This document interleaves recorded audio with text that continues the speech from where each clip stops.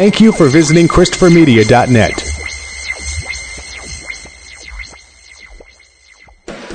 Thank you for downloading Sporgy for free on iTunes or from ChristopherMedia.net. Please make sure to rate Sporgy 5 stars on iTunes and help to tell others about Sporgy by leaving a comment. Thank you for following Sporgy on Twitter at Sporgy Podcast and on Instagram at Sporgy_podcast. Please follow Sporgy on Facebook to like and share Sporgy. You can also email the show. The address is sporgy at ChristopherMedia.net. If you would like to donate to Sporgy, you can click on the PayPal button at ChristopherMedia.net. If you use Amazon.com, please click and bookmark the Amazon link at ChristopherMedia.net. It will not cost you any extra money, and you will help to support Sporgy.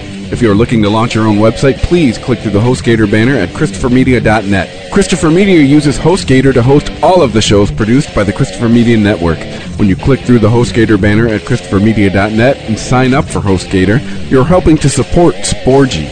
We know that choosing the perfect gift for a man is a difficult task, but not anymore. TheBroBasket.com is here to help. We all know men are hard to shop for, but what do guys actually like? Their favorite alcohol, that's what. It could be craft beer, wine, whiskey, scotch, or tequila. TheBroBasket.com will put it in a gift basket full of their favorite gear and goodies. You can customize your own Bro Basket or choose from a variety of different Bro Baskets, like the Ultimate Import Sampler, the Jack and Coke gift set, or the Junior Executive gift basket. Boozeless, but still cool, Bro Baskets are also available. TheBroBasket.com gives you many shipping options to choose from, including rush delivery and Saturdays. 21 and over, please. State and local laws apply. Beer, wine, and liquor are not available for shipping in all states. You can help to support Christopher Media by clicking through the TheBroBasket.com banner at ChristopherMedia.net. Men used to be hard to shop for. TheBroBasket.com. Christopher Media. Let's make some noise. Welcome to Sporgy, the show that gives you half-ass sports fans giving their half-ass opinions. And now, here are your hosts. Welcome to Sporgy number... God damn it. Start again. Welcome to Sporgy number 32. My name is Chris. I'm Rich. I'm the melting ice man. Holy hell with the playoffs. The melting ice. It's like there's a fucking blow dryer on high just shooting at you. But number 32, we were just discussing with Jim Brown, Magic Johnson, Sandy Koufax, Shaq, Karl Malone, O.J. Simpson. Yeah, the Orenthal, the murderer, Kevin McHale, Bill Walton. The Jews. Christian Laettner in college. You got to wonder how much blood was in the penis of that judge in fucking Nevada who got to put OJ in a federal prison. Like, only judge just issue a sentence with just a fucking turgid erection. Gotcha juice. But all right, so we are recording a little later, so this might not be getting heard till Thursday night, Friday morning-ish. We'll do our best, but the day we are recording, it is East Coast time. It's about 10 o'clock on Wednesday. Baseball Hall of Fame came out tonight, and welcome to the PED era of the Hall of Fame, I guess. I mean, because who got in? What was it? Bagwell, Pudge, Tim Raines. All right. Only 33% of those guys haven't had PED rumors floating around them. Yeah. So, yeah, I mean, and it's kind of a point I made to Earl earlier. Isn't this just going to kind of be the norm for maybe the next decade if we just look how Major League Baseball played out? Like, aren't these guys just going to end up being kind of like a fact of life? You know, if we're going to go off stats for the future Hall of Fame. Yeah, and I mean, I've said it since I think the very first time we talked about it on Sporgy. We just need to suck it up and just call it the fucking steroid era. I mean, they have the dead ball era, they have the segregation era, they have the pitching era. You know, before I think it was after '68 is when they changed the pitching mound and everything, just because pitchers were just dominant as motherfucker, and they wanted to give batters more of an advantage. So, I mean, look, it's a part of baseball. It's a It's a fact. It's not opinion. It's the same as greenies and, whores, hot dogs, and beer for fucking Babe Ruth. I mean, just suck it up and start putting these guys in. I mean, first of all, it's the Hall of Fame, all right? And you can argue it's not the Hall of who's the most righteous person in their career out there. It's the Hall of, Fame. So were these guys famous? The most famous players? The most well-known players while they played? I mean, yeah. But that's true, Rich. But at the same time, people are in the Hall of Fame based on their performance on the field, not just based on how popular they are. But that's what I'm saying. What got them popular? Their performance on the field. Understandable. And if you're gonna sit there and keep people out because they took steroids, then you got to go back and you got to start taking people out because they took fucking amphetamines and they were doped up on greenies and et cetera, et cetera. It's like I told everybody. It's like I told Chris. That's where I have to tell you life's not fair. Just because they didn't check for it back then, and they didn't get caught, the people that got caught cheating, and it is cheating. It's not. You can't define it any way other than cheating. They should not be allowed in the Hall of Fame. Okay, well, let's get down to it. Who actually got caught? Who got caught with a dirty fucking test? Who got caught red-handed? If that's the case, Manny Ramirez, Jose Canseco, Mark McGuire. Okay. There was a lot of them that went to the Congress. Roger Clemens. Okay. Sammy Sosa. Sammy Sosa ever get caught, or did he just get called in front of Congress and all of a sudden lost his English? Right. See, there's a difference there. If you're going to say get caught, then we're talking a very black and white standard we're setting here. So yeah, technically Pudge never got caught. Exactly. So Pudge should be a first ballot Hall of Famer. His interview, he kind of admitted it. His only God knows that interview. I mean, he didn't admit it, but I mean, put two and two together. I mean, that's some pretty ambiguous language here. Okay, but once again, if you get caught doing it, you shouldn't get in. Pete Rose gambled, for fuck's sake, and they still won't let him in. And that's stupid also. He didn't cheat, not even a little bit on the field to enhance his performance. His performance was what it was, and they won't let him in. The argument against Pete Rose is he bet on his own team in baseball. Yeah, here's the deal. He always bet for his own team to win. He never bet against his own team. Right, but because you can't gamble on baseball, period, they aren't going to let him in. He's one of the greatest fucking players that played. Look, here's the deal. These rules are arbitrary. These rules are made up on the spot by the people who decide to elect these people into the Hall of Fame. Because if you were a media darling and you were and you are a fringe player that maybe, would get into the Hall of Fame, if you were a media darling, you got a better chance of getting in than if you were just an average interview or standoffish to the media. And what the fuck does that have to do with how you perform your performance on the field? This is I think baseball Hall of Fame too. There, that's what's holding back Clemens and Bonds, as they were kind of deemed they were assholes towards the media, and they juiced. Definitely Bonds. Yeah, but did Bagwell get caught? He was another guy who always had that stuff swirling around him. I don't know if he ever got caught or not. Hold on, because who was it? Him and Biggio were the killer bees out there in Houston. Right. God. Really trying to dust off the fucking shit here. I don't know, man. To be honest with you. No, he never got caught. Yeah, I don't see anything about him getting caught. It was initially that they insinuated that there was a conspiracy about Jeff using it, and any evidence was all circumstantial. Nothing was ever hardcore presented saying that Bagwell ever used. Okay, here's my thing. Earl, you're taking the fucking hardline stance. I don't know if it's just for the sake of the fucking podcast you really feel this way, of if you cheat, you're not allowed in the Hall of Fame. Then the Hall of Fame needs to be a conservative number. It needs to be by half less populated than it is right now, if we're talking baseball. It's not just for the podcast. I full-heartedly believe, and that's in any sport across the board, if you cheat, to enhance your performance, no, you shouldn't only not be in the Hall of Fame, you should be thrown out of the fucking league, whatever league you're in. But what's cheating?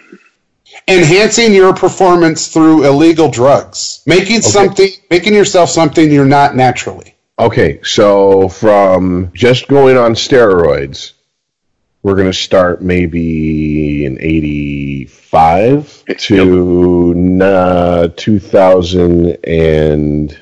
trying to remember when the last round of people getting really busted was. I mean, when they busted like a lot of players, and it was players you're like, they're on steroids, like Nook Logan and Fernando Vina. That was probably mid-2000s. So no one should be in the Hall of Fame then, because not only did Jose Canseco's book cast doubt on every single, and he basically call out almost every single player that he played with for 20 years on any team he was on, but that is without a doubt the steroid era, because according to players who were interviewed in that 30-year period, or 25-year period, whatever it was, easily 75% of the league was on fucking steroids. So we just need to act like that never happened. That's from 85 to 2005 never happened in baseball. And then we got to go back to Didn't Lenny Dykstra dish a whole bunch too? Oh yeah. But Lenny Dykstra's been proven to be. He likes to, at worst, he likes to embellish. I'll put it that way. If he was a protagonist in the book, he'd be an unreliable narrator. Let's put it that way. Gotcha. But no, so I mean, to be fair, because doubt's been cast on everyone that was ever on the team with Jose Canseco. So that means you have the entire Oakland A's, the Texas Rangers, the New York Yankees. I mean, and that's boom right there. Innocent until proven guilty, Rich. If you can prove that so-and-so used, yes, they should be not allowed in the Hall of Fame and kicked out of the fucking league. All their records or anything they had scrapped. Because it's not them. I put the steroid use in baseball or football or whatever in the same category as the people from the Olympics, the bobsledders that put weights at the bottom of their sled to make it go faster. That's cheating. No, I got you. I'm just saying, right? But if you are the commissioner of baseball, if Earl the Iceman is the new commissioner of baseball, and this is what you're saying, then we're going to go and we're going to clear out a 20-year period, and we're going to call it the steroid era, and we're just going to leave that wing of the Baseball Hall of Fame in Cooperstown blank, and then we're going to work our way backwards and go to the Greeny era, which is from the 40s, probably earlier, but that's when it really started coming out. The 40s, when they started taking amphetamines and speed, and which was illegal, but they just didn't have any ways to catch them. That's though, Rich. They admitted it. What better proof is there than the confession? If you confess, they don't even need to the cops don't even need to do any work. They just record your confession and take it into court. So I'm going by their own words. So now we're talking from late 40s, early 50s to probably the late 70s. We got to take everybody out of the fucking Hall of Fame from there. And then, I mean, what's our definition of cheating? Yeah, and does the league right its wrong? And the Hall of Fame now starts in 1947? I mean, because if we get into definition of cheating, I mean, uneven playing field, well, not everybody's playing. I mean, that could be considered cheating. I mean, players have no bearing on it, but the league sure did. And the owners purposely kept black players out of the league before Jackie Robinson. That was not like, that was an accident. We didn't realize black players wanted to play. They purposely kept them out. They didn't want them in the league. I mean, so owners right there, those owners before Branch Rickey, you're out. You're out of the Hall of Fame. I mean, how far do we take it? Where is the cutoff? Because if you're saying if you get caught, okay, if you got caught, and if you admitted it, that's even better than getting caught, because people have been caught and still stood up and said, I'm innocent. Mark McGwire being one of them. I'm not here to talk about the past. Well, what the fuck are you here for, then? Yeah, and Earl, I don't want it to seem like we're teaming up on you. I think, or Rich and I, our point is more, you seem to get an awful lot of self-righteousness from a league that's got a pretty checkered past when it comes to the PEDs, the steroid era, if you will. Okay, and you're correct on this. And I can't speak for the league, and I can't speak for the people that were prejudiced against black people in being in the league. All I'm saying is for myself, if you were caught cheating, not only should you not be in the Hall of Fame, you shouldn't be in the fucking league. Personally, that's just me personally. I can't stand somebody cheating. If you can't do it, then just don't do it and admit it. Work harder. Work harder. You know, that's why we get the millennial era that we do have. That's how that shit happened. Because people wanted to be better. They wanted the home run record. So they juice. And they use PEDs. And everybody turns a blind eye. And, well, that's just the PED era now. Yeah, and that's how you get the millennials. Because you want something you can't obtain. And you don't work for it. What kills me is the people that have been caught in baseball, red-handed, dropping dirty on a test. Easily, the majority of them. Well, they were fringe to low-end baseball players anyways. What the fuck? It's not like they were setting records. So if these guys, like I said, Fernando Vina, a journeyman second baseman, why the fuck are you No, I'm not arguing with you. No, I'm saying. Stop. Okay, first of all, stop listening to me waiting to try to win a conversation. What I'm saying is, what the fuck was he juicing for? He didn't do anything worth juicing for. It's stupid. He shit on his career to what? Look at his stats. He didn't improve anything by juicing. What the fuck was he willing to throw his career away for? Because it was the new hotness? Because he'd heard from fucking Canseco that, oh yeah, you're gonna get huge and you're gonna hit more home runs. Yeah, if you're a freak of nature like Jose Canseco to start with, all you gotta do is look at Mark McGwire's rookie year. He hit 49 home runs his rookie year. Look at his rookie card. He was not the fucking monster he was in later years, and he hit 49 home runs. Granted, he took steroids, then he hit 70. Yeah, that did something for him. But he started with the ability to hit 49 home runs. What the fuck did Vina start with? Oh, I can make some plays at second? I mean, he didn't turn into fucking Ozzie Smith out in the field. That's what I'm saying. That's what I don't get. What the fuck were these players thinking was going to help them? Look, I get like HGH because it helps you recover from injuries faster. I understand that. But that's one aspect of steroids. That's not what most of those guys were pumping into them. Most of those guys that were cycling weren't thinking, oh boy, I'm going to recover from injuries quicker. No, they were thinking, my stats are going to go through the roof and I'm going to get a bigger fucking contract. And it didn't happen because they didn't have the natural raw talent to add on top of it.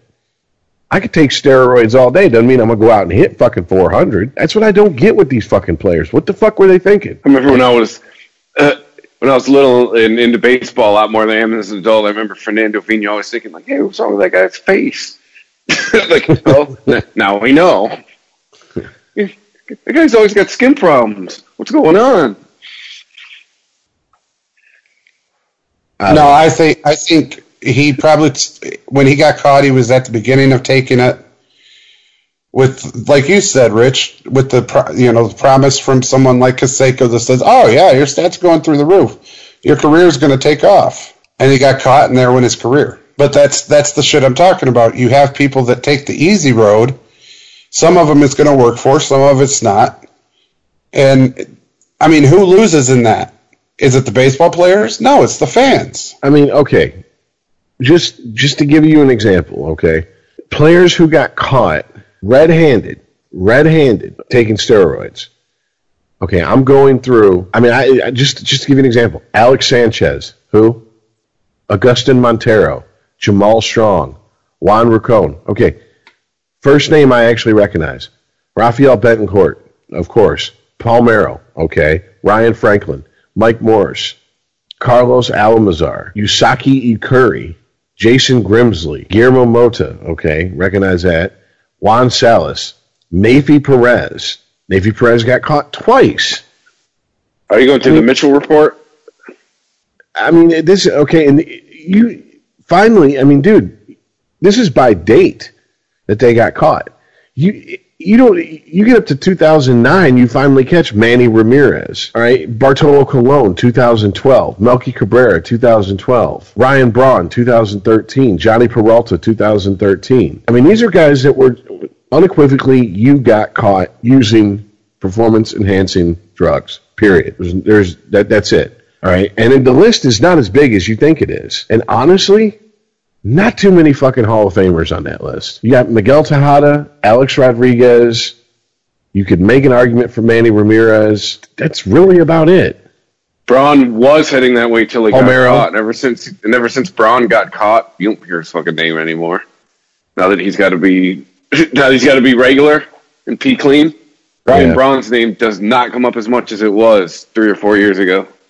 I mean, this is what I'm getting at. This is. Okay, people go, well, if they're caught, for sure, then they shouldn't be in the Hall of Fame. If that's a hard and fast rule, then we have to put Sosa, McGuire, you got to put them in. I'm with you. They've never been caught.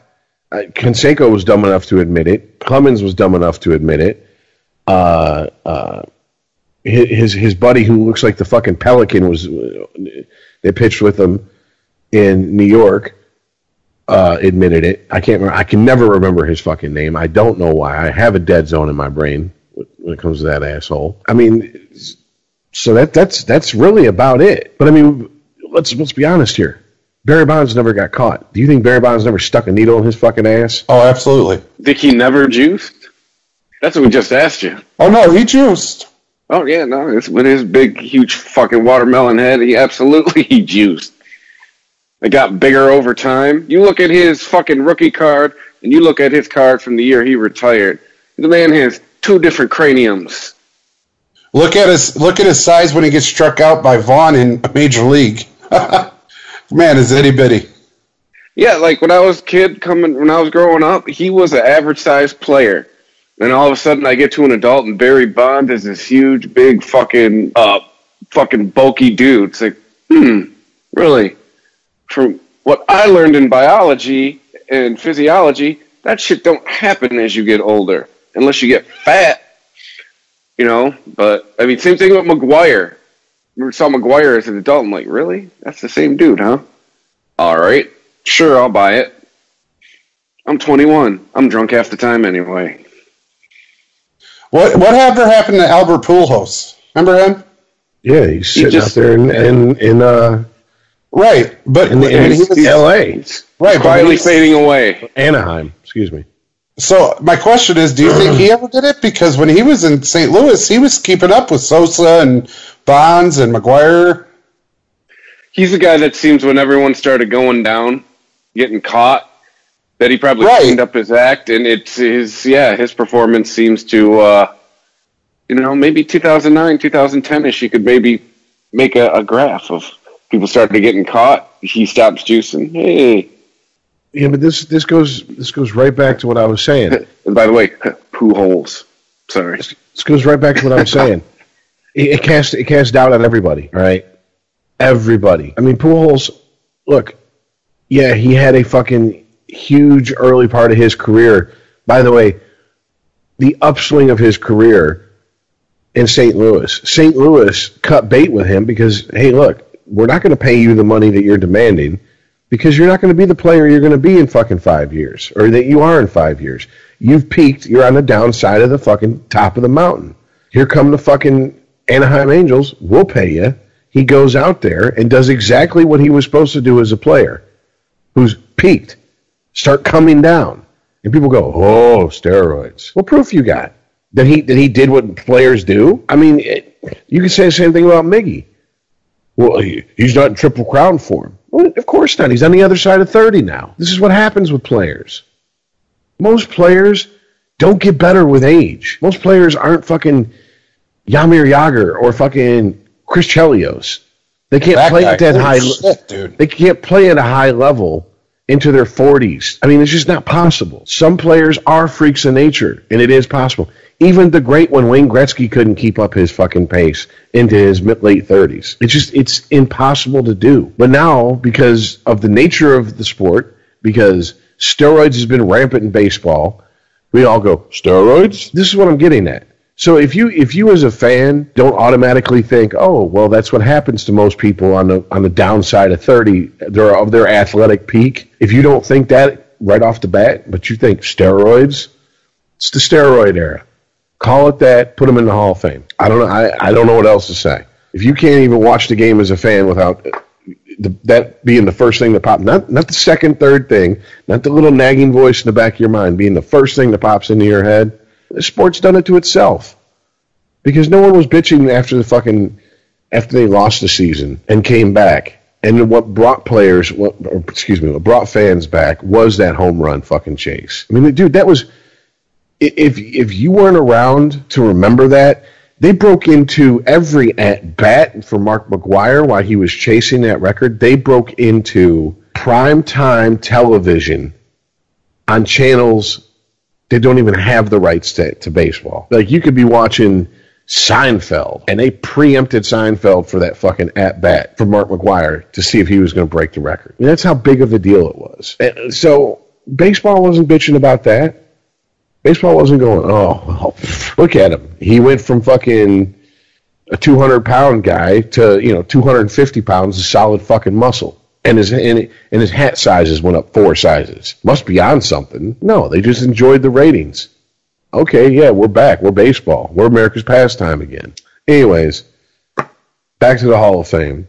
So who got in? You got Pudge, got Bagwell. There's only 3 players? Yep. No one else? Nope. That is correct. No one else got enough percentage of the votes. This is why I'm also saying Baseball Hall of Fame's turned into a fucking joke anyways.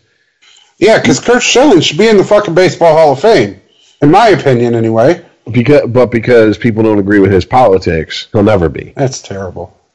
All right, and I don't agree with his politics. I think Curt Schilling's a fucking jackass motherfucker that needs a cock shoved down his throat so he can shut the fuck up when he's not on the fucking field, and he's not talking about baseball. But he does belong in the Baseball Hall of Fame. I mean, what? You got Ty Cobb in there?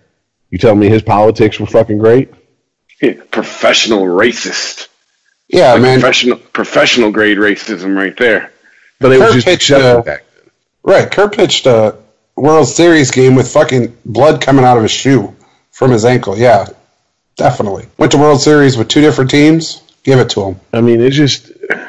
Baseball Hall of Fame has been a joke, in my opinion, for a long time. When I lived in upstate New York, I literally worked 2 towns over from Cooperstown. I never went to the Baseball Hall of Fame. I was just like, it's a waste of my time and money. I kind of regret it now looking back because I'll never probably ever again be in that area of New York because that area in New York is fucking isolated. You don't realize it till you get out there.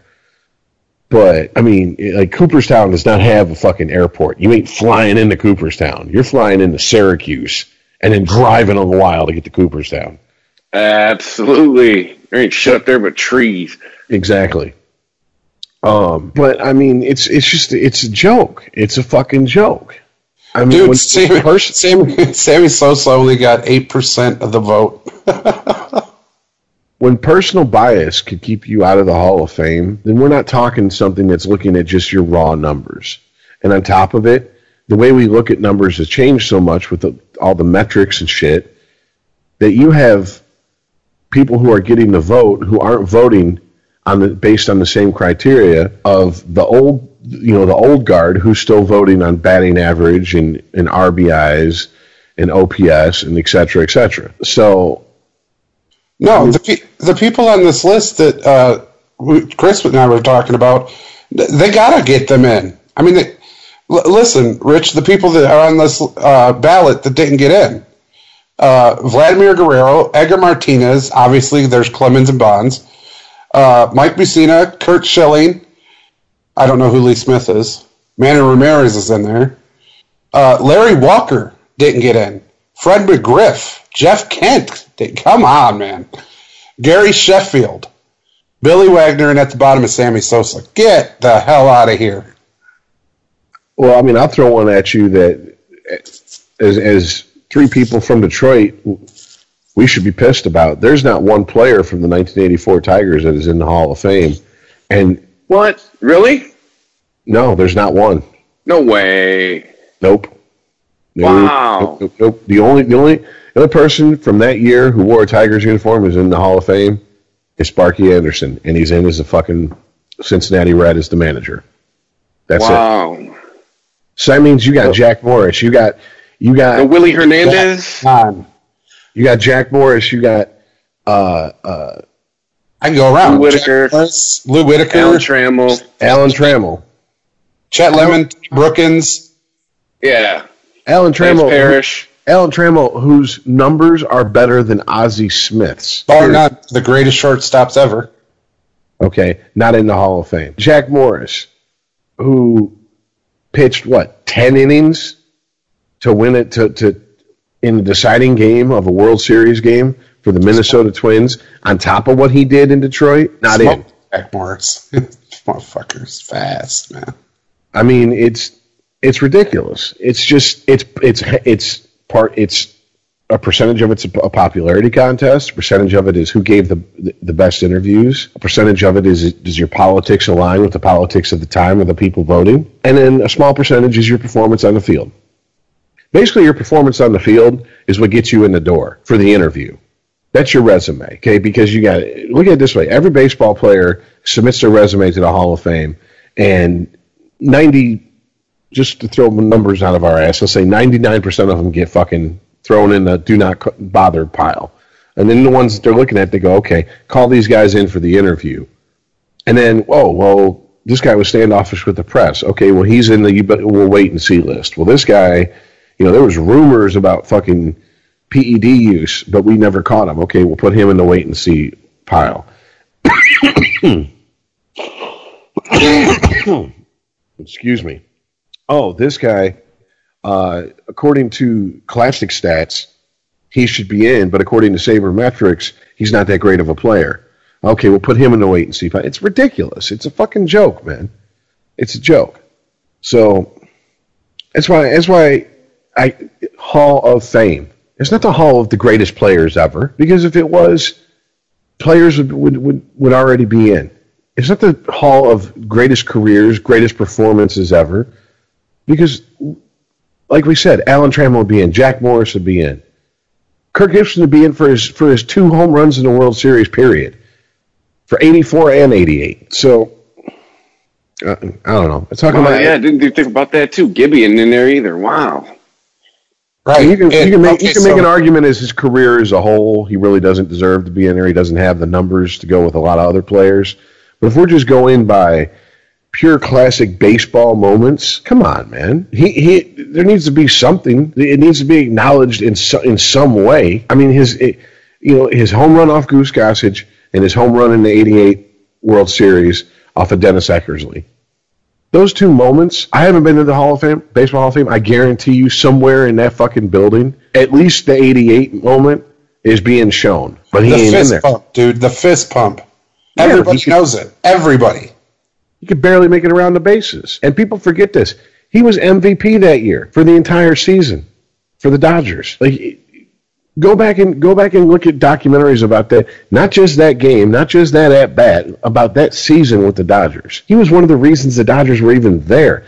And the Dodgers were not favored to win that World Series. The Oakland A's were poised to become a new dynasty in baseball, and they only ended up winning 1 World Series out of that entire fucking window that they had. And like I said, to me, it's a Baseball Hall of Fame is something, I guess, if I had a son who was really into baseball or a daughter who was really into baseball, and for whatever reason, I was up in that godforsaken area of New York, and they wanted to go, okay, let's go, or something like that. But ultimately, I'd rather spend the money I'm going to spend going there to go to an actual baseball game. That's just me. Actually, go to Yankee Stadium, buy a ticket. I think it's good to say, though, not all Hall of Fames are that way. A football Hall of Fame puts everybody in that deserves to be in anyway. Football Hall of Fame don't care what you got on your fucking criminal record. They'll put you in if you have the stats to put you in. That's it. And OJ's in that bitch, right? Yes, he is. And they didn't kick him out, right? No, they did not. Ray Lewis will be in there, right? Michael Irvin's in there. Michael Irvin is in there. I mean, I would like to go to the Hockey Hall of Fame before I, shuffle off this mortal coil. But if it doesn't happen, it's not that big of a deal. But the Hockey Hall of Fame, they put in players pretty much deserve to be there. Now, granted, I don't know about on the Canadian side of the hockey fans about if politics keeps people out. But if that was the case, then people like Don Cherry would not be in the Hall of Fame. Wouldn't be anywhere near it. Exactly. There would be no mention of the man anywhere near that building. All right, because there's an example of a guy who I like his commentary. I like his opinions on the style of hockey that he wants to see out there. Don't really like his political opinions, but I can separate the two. I'm able to do that. And so can he. So, I don't know. Baseball. Snappy dresser, though. I'll give him that one. Baseball, in my opinion, baseball created this monster. It's their problem. And they're choosing not to deal with it, which is how they choose to deal with it. To quote Rush, just because you choose not to choose doesn't mean you haven't made a choice. Real simple. I mean, they can act like, it's crazy, we don't know, this is the reason they're not in. But it's a bunch of arbitrary bullshit reasons. You didn't like someone on a personal level, that's not a reason to keep them out of the Hall of Fame. You don't like someone's politics because of how they voted, it's not a reason to keep them out of the Hall of Fame. It's just not. I mean, I'd even go so far, and I'm no fan of OJ, but I go so far as to say OJ does belong in the Football Hall of Fame. I'm sorry, did at any point in his career on the field, did he kill anybody? Nope. Well, then only defenses. Exactly. That's the only thing he murdered. So on the field. So what the fuck does what he did off the field got to do with any of that? I totally agree. Especially since it was after his playing days. He was cutting left, and cutting right. But he wasn't cutting necks. You guys are terrible. That'd be 20 years later. Neck cutter. maybe 25, depending on when you're talking about. But okay, so we beat the Hall of Fame to death. By the way, an hour. I just want to say I'm actually shocked Pudge made it in. I really am. Not me. I'm shocked. When I heard it, I was stunned. But then I thought about it. No, he won with the Marlins, won championship, and he was one of the best defensive catchers in the game ever. Like, if you tried to even think about stealing, you were out. Oh, without a doubt. I mean, and I remember him being a workhorse here too. I mean, that's probably where Alex Avila learned to be a workhorse. It was watching Pudge. Because I remember he just game after game after game, and even when his knees were going, he still managed to fucking do it. And people tend to forget that, he pretty much punched his ticket to the Hall of Fame, not with the Marlins, not with the Tigers, not with his little last stint with the fucking, or his little short stint with the Yankees, but with the Texas Rangers. And people, well, he didn't win shit in Texas. No one won shit in Texas, not even A-Rod. So, I mean, to me, he's always been a Hall of Famer. And, when his career started hitting the twilight of his career, I was like, okay, Pudge is, to me, Hall of Famer. If I had a vote, which I don't, first ballot Hall of Famer in my opinion. That's another thing about Baseball Hall of Fame. Oh, you have to be real special player to get first ballot Hall of Fame. Shut the fuck up. You know what I'm saying? You're going to keep someone out on their first year of eligibility just because that's tradition? It's ridiculous. But to me, if I had a vote, first year he is eligible, he's going in. But I'm just shocked knowing how Hall of Fame voters vote that he's actually in this year. I figured they'd make him dance for his fucking supper for a few years. Really shocked Bagwell's in. I mean, I just didn't think Bagwell would ever be in. We're probably on the dawn of a new Hall of Fame era, quite honestly, because what are they going to do? Not elect anyone for like the next 5 to 10 years? I guess you're going to see a lot of players who are considered borderline going in. Oh, is this where Brandon Inge gets into the Hall of Fame? Never in a million years. That's just it, though. Verlander's borderline. How are you not going to allow Barry Bonds or them in? You have to. They were never quote unquote caught. Yeah, Roger Clemens admitted it and all that good shit. But I mean, Manny Ramirez, yeah. But just like you guys said, who are they going to nominate? Who was good enough? I mean, I'm really sitting here trying to think. Okay, so Bobby Higginson. Yeah. I mean, Hey, you laugh, but that motherfucker had a cannon for an arm. Travis Fryman. Matt Noakes. Matt Noakes, I was about to say. Yeah, Matt Noakes for the win. Catcher of the year. Come on now, stop. He's going to find that mute button. I swear to God he is. Yeah, I'm trying to think. Like, because at this point we're talking players who probably were at their peak mid 90s to early 2000s. So yeah, the next decade, maybe a decade and a half, you're going to have PEDs are going to be floating around. I mean, okay, there's no way around it. Chipper Jones, does he get in? He never, as far as I know, he never got jammed up with any steroid accusations. But I mean, does his numbers get him in? I mean, because that's the thing. If they're going just by rumors swirling around players, then automatically the top players of this era you can take out of putting them in the Hall of Fame. If they're just going by, well, if there's rumors about swirling around them, we don't want them in. So now you got to go on the second tier of players. Second tier of players traditionally wouldn't have the numbers to even be looked at to be in the Hall of Fame. So, where are we going from here? Type thing. Well, I just checked, and Randy Johnson was inducted last year on his first year of eligibility. Yeah, I remember that. Because I was going to say, you can't keep that redneck bastard out. The big unit, get out of here. Oh, he's in. He's a first ballot Hall of Famer. Oh, that guy. You guys ever see the time he hit the bird? Oh, yeah. Oh, yeah. That's even people who couldn't tell you what teams he pitched for have seen that. But all right, well, have we given this barely legitimate institution called the Baseball Hall of Fame enough free press for the day? I think so. They probably got a good 40 to 45 out of us. All right. So should we move on to the real sports?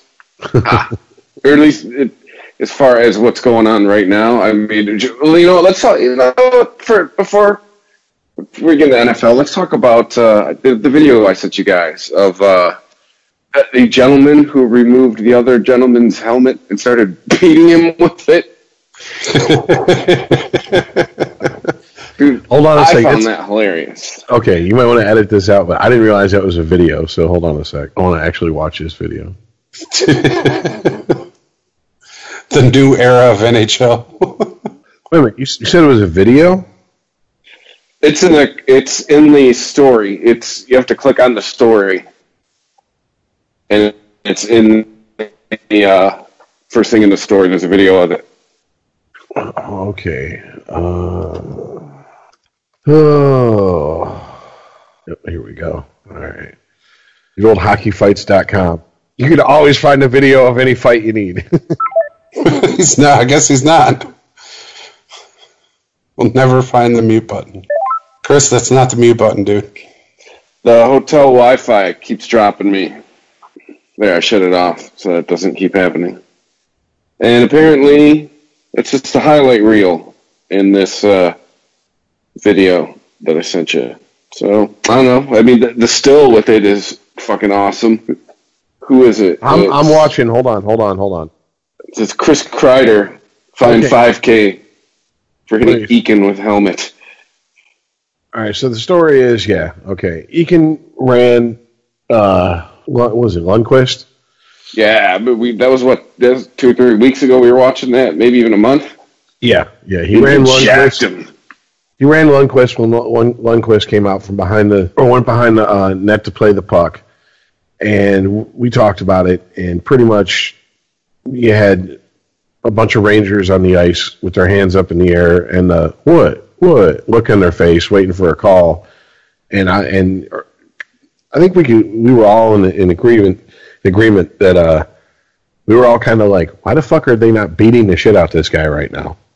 Yeah, we talked a little shit about the Rangers defenseman. So fast forward to the game on the 17th, the other night.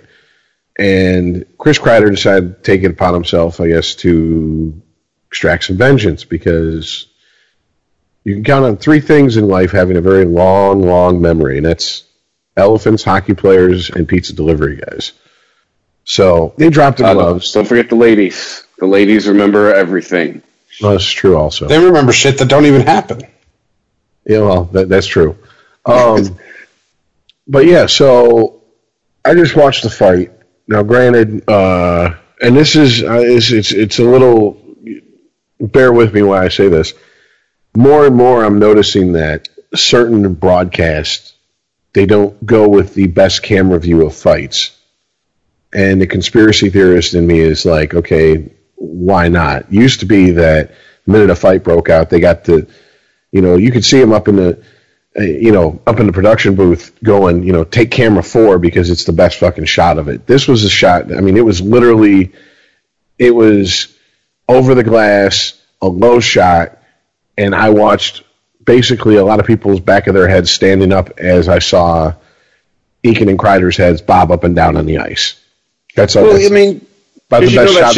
I'm sorry, this probably comes from the top. That's probably coming from warm and fuzzy, shiny, happy people, Gary Bettman.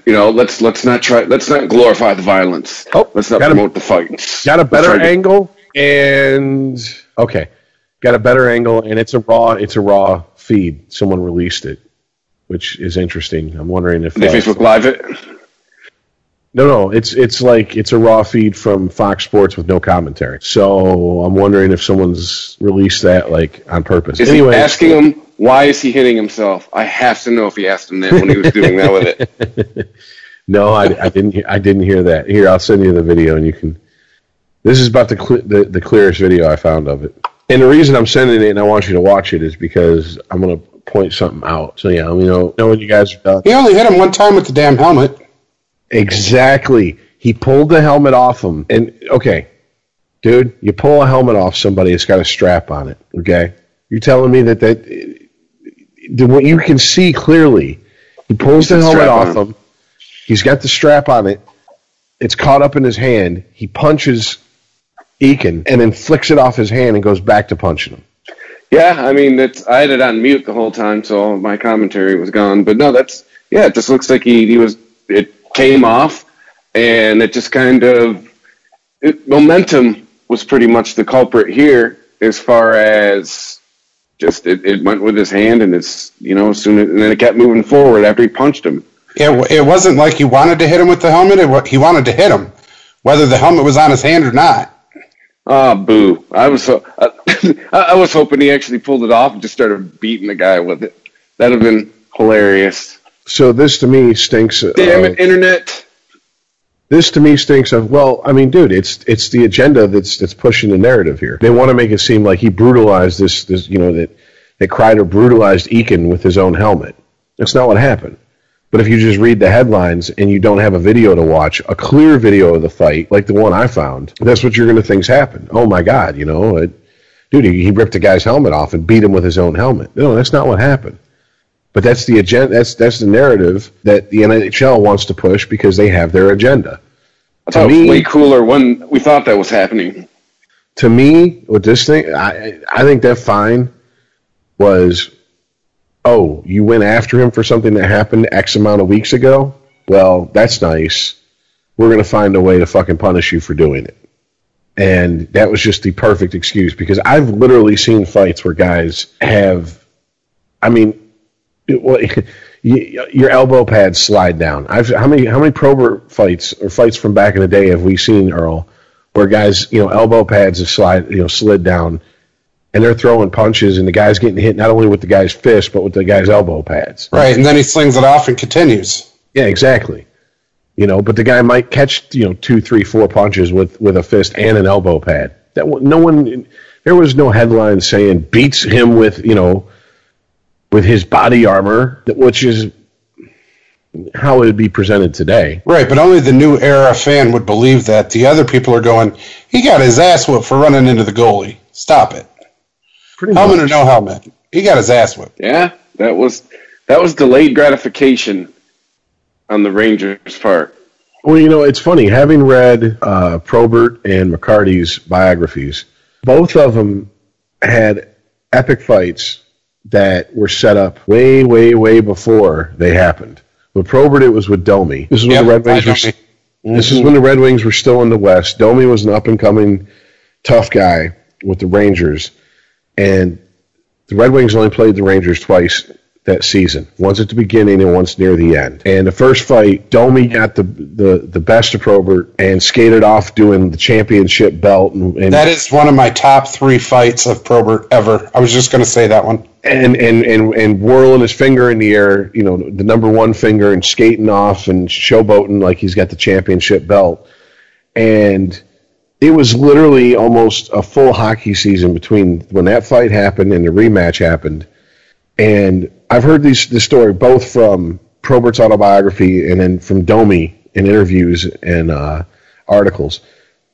Before that game, they pulled them both into the commissioner's office, and he said, I will suspend you guys for the rest of your lives if you fight when you guys meet up again. And they were both sitting in the office, and they just kind of looked at each other, and they're like, okay. And they left. Game day came. They're on the ice, and Domi's sitting there, and he's looking at Probert, and he's like, come on, man, are we going to go? Are we going to go? And Probert's like, didn't you hear what he said? Domi was like, I don't care. Probert was like, fuck it. Boom, right off the face-off. Yep. Start beating the dog shit out of each other. Now, the other one is, of course, the McCarty infamous turtling. You know, and that was for retaliation of a hit on Draper from Claude Lemieux in the playoffs the year before. So, I mean, that was an even longer period of time between the incident that caused it and the retaliation. And there was... McCarty didn't go in as into detail as Probert did about the you know, threats from the league, but it was heavily insinuated that McCarty would be severely punished if there was any retaliation to Claude Lemieux for that hit. And there was severe retaliation. I mean, literally, at one point, when Lemieux turtled, he drug him over to the boards and started pounding his head off the boards. Basically, tell him, "Get up, you fucking bitch, fight," you know, and he wouldn't do it. So the fact that the man couldn't walk off the ice. Well, it was like that old kosher Jim Kite fight where he hit Jim Kite so hard Jim Kite's fucking hearing aid went flying off across the ice. And Kite hits the ice, and they skate closer to the penalty box. Kite gets up, takes about 3 strides, and it just collapses like looking like World Trade Center Building 7, just boom, straight down, man. Damn. I was like, God damn, he hit you so hard, he fucked your hearing aid up, and you couldn't fucking get off on your own power. Where the fuck was Chris Tucker when we needed him the most? You got knocked the fuck out! Oh, but anyways, what I'm getting at is that, you know, these are both incidences that fans wanted to see, that the players were like, look, you have to pay for the bullshit you pulled. That's all there is to it. We cannot let them get away with this. And the league tried to step in and say, look, we're going to suspend you. We're going to dig up your dead granny and fucking throw her in a penalty box. We're going to take your firstborn. And where all the players involved were like, okay, yeah, got it. We're going to take a screenshot and send it to your mom. Yeah, exactly. And all the players were like, got it, yeah. And then went and did what they were going to fucking do anyways, because that's the game. So the conspiracy theorist in me is wondering if there was a mandate handed down to the Rangers that Eakin was to be like, sure, you want to get some good clean checks on him, that's fine, but there'll be no retaliation, because that is not beating someone in their head with their helmet. That is not that. I mean, it's just, come on now. I was expecting like some level of Happy Gilmore takes his skate off and tries to stab the guy with it. You know, the way they made it sound. I'm highly disappointed. Hey, ESPN, knock it off your fake news. Because all I saw was the screenshot. Yeah, all I saw was the screenshot and the headline. I was like, that shit is funny as hell. And then, I see it. It's like, oh, no, dude's helmet fell off. Come on. Yeah, I got caught up in the guy's punching hand, and he got caught with it one time before the guy shook it loose. I mean, if he really wanted to hold on to that helmet and beat the guy with it, he could have. He didn't. He shook it loose. Kind of like McCarty did with him. I could claw the mule. Which I gotta say, man, here in Detroit, they might as well make that like a like Punchki Day, like PUNCH.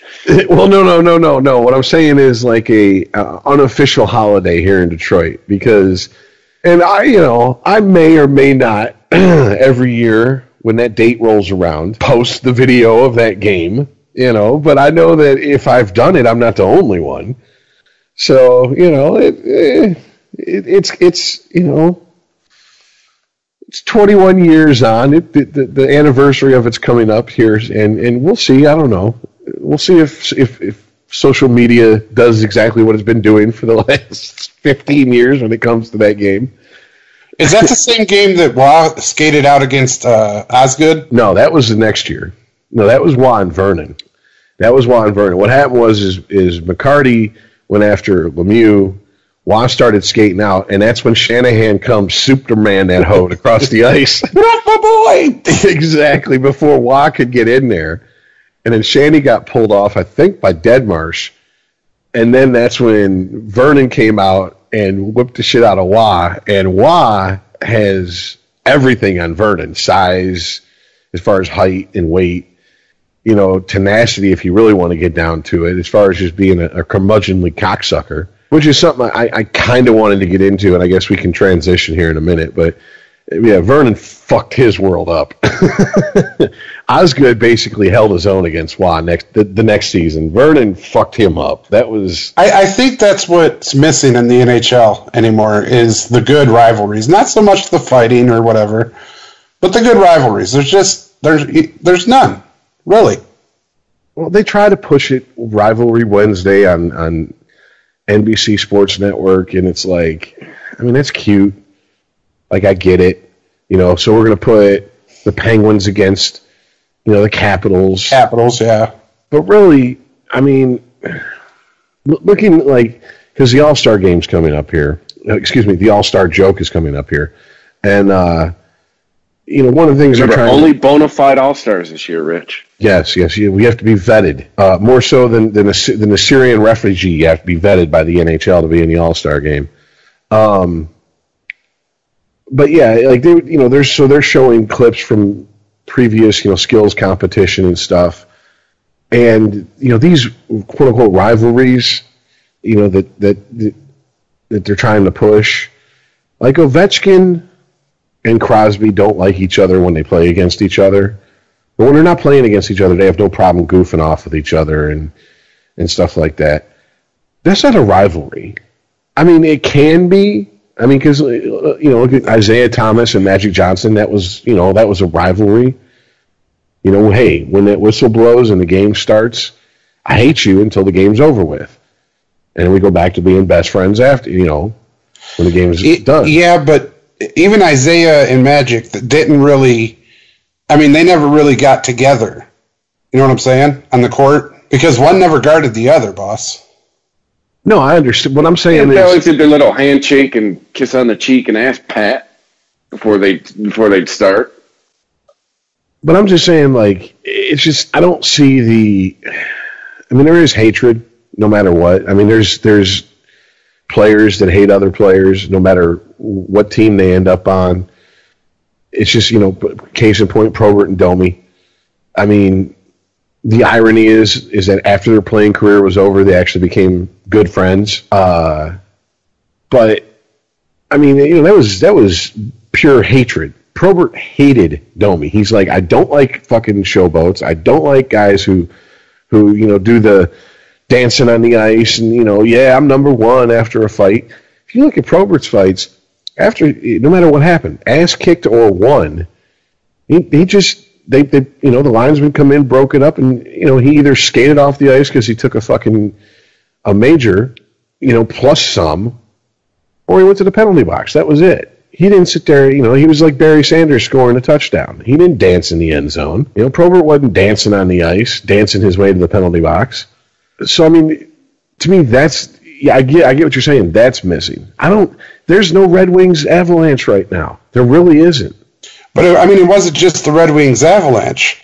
The Stars and the Hawks had a big rivalry. Toronto Maple Leafs had a huge rivalry. I just can't think of who it was against. It's games where you knew when you saw it on the fucking telly that you had to watch it because you were going to get something other than hockey. You know, there was going to be some shit, whether a fight broke out or some badass checking. You know, something was going to happen, and you didn't want to miss it. When I was little, it was all about Detroit, Chicago. Like that was when I first heard the phrase. I went to a fight and a hockey game broke out. Right, people exactly. would talk about us playing the Blackhawks. Well, yeah, and if the Blackhawks hadn't started slipping into that mid 90s to mid 2000s funk they were in, maybe that would have continued. But I mean, it got to the point where it's like the Avalanche and the Red Wings in the late 2000s. It was like the Red Wings are still going to cup championships and winning cups, and the Avalanche are just, well, the Avalanche. You know, it's yes, the rivalry's still there, but it takes both teams to win every once in a while instead of one team dominating the other for it to really be a rivalry. I mean, it's U of M, Ohio State. It's a rivalry, but can you call it a heated one at this point? Ohio State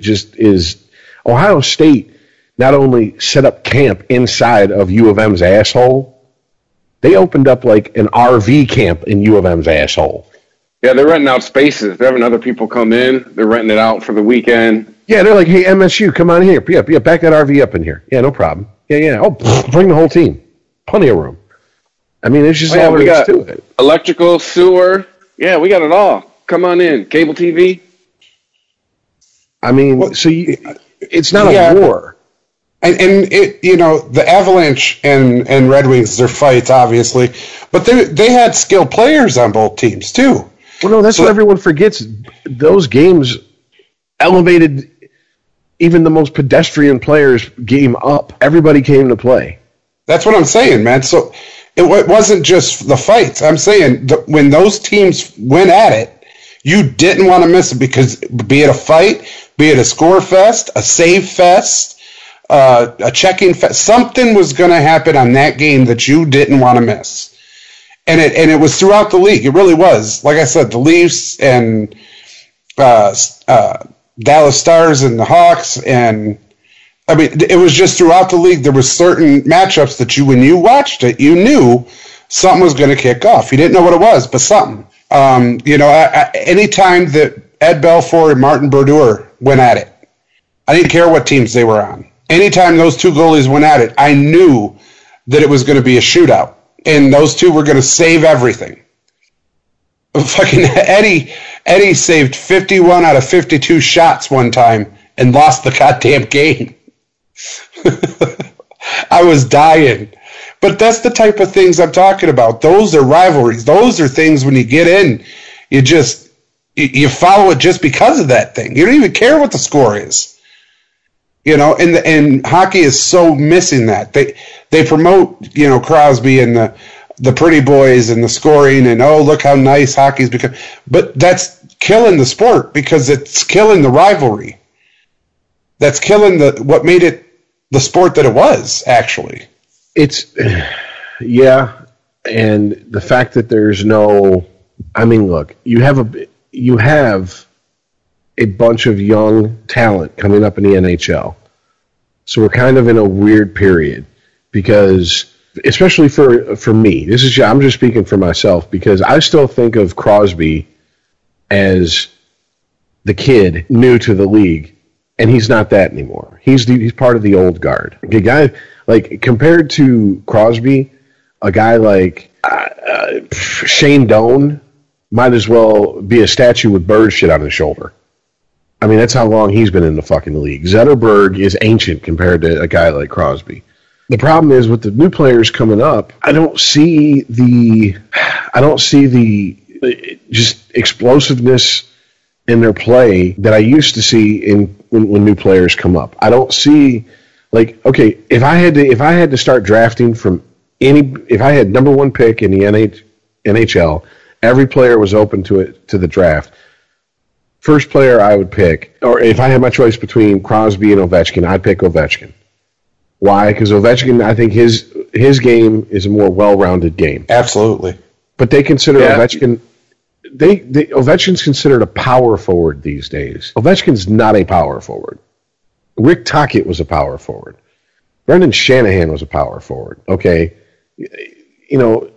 Gary Roberts was a power forward. I mean, guys that are going to get you between 20 and 30 goals, mix it up when they got to, make room on the ice with their physical play. That was a power forward. Guys that were going to go in the corner, but could also make beautiful passes and score. And who's Crosby's teammate on Pittsburgh? The other big name, Malkin. Yeah. Yes. I'd take Malkin over Crosby. I would in a heartbeat, man. That cat. Whoo. Yeah. Definitely. I mean, that's what I'm getting at. It's like I don't see any when Lindros came in the league, he was a force to be reckoned with all around. He was big, he was mean, he had an edge to his game, he could score, all that. Where's the new players coming up that are like that?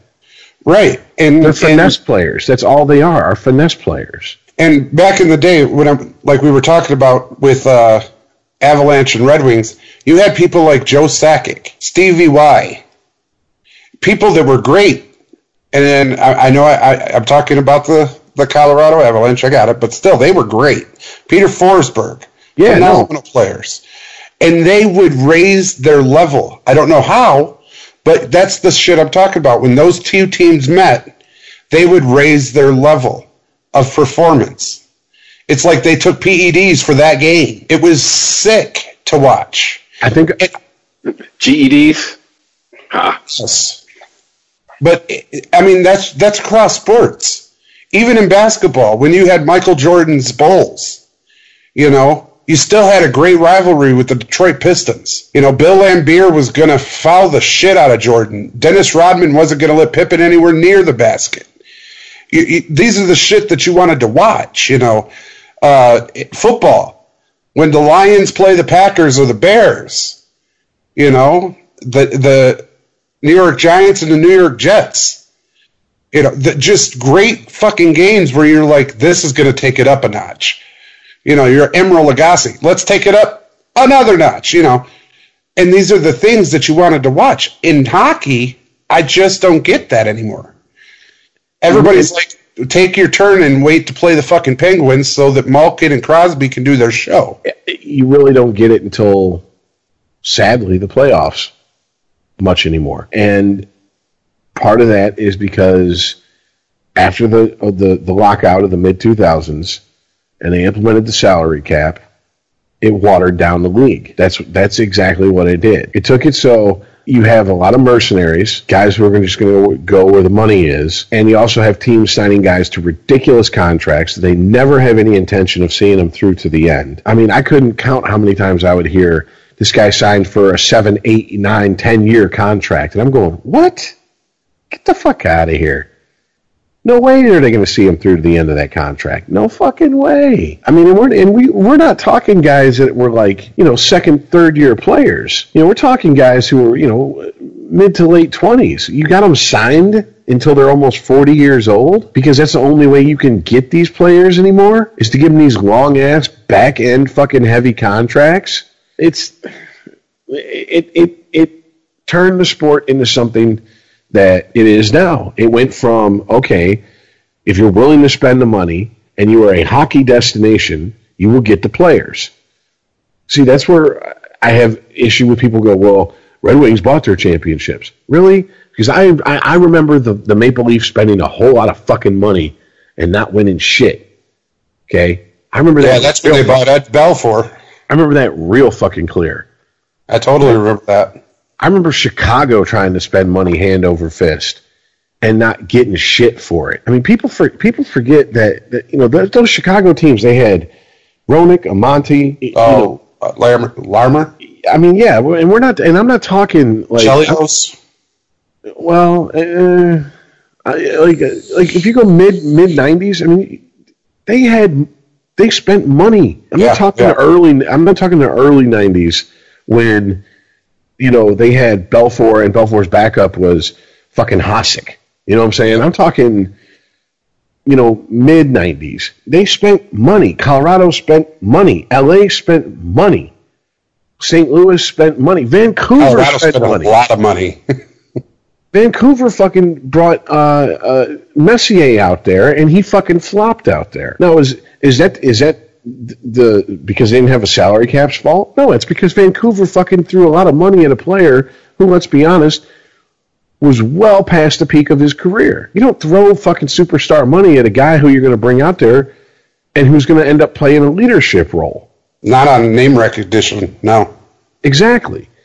It was bad signings. So the league decided to rescue teams from themselves and say, okay, you can only spend this much. And so you get what is forced parity in the league. You get, everybody is, instead of, everybody being an A or B team, now the average grade is a B for everybody.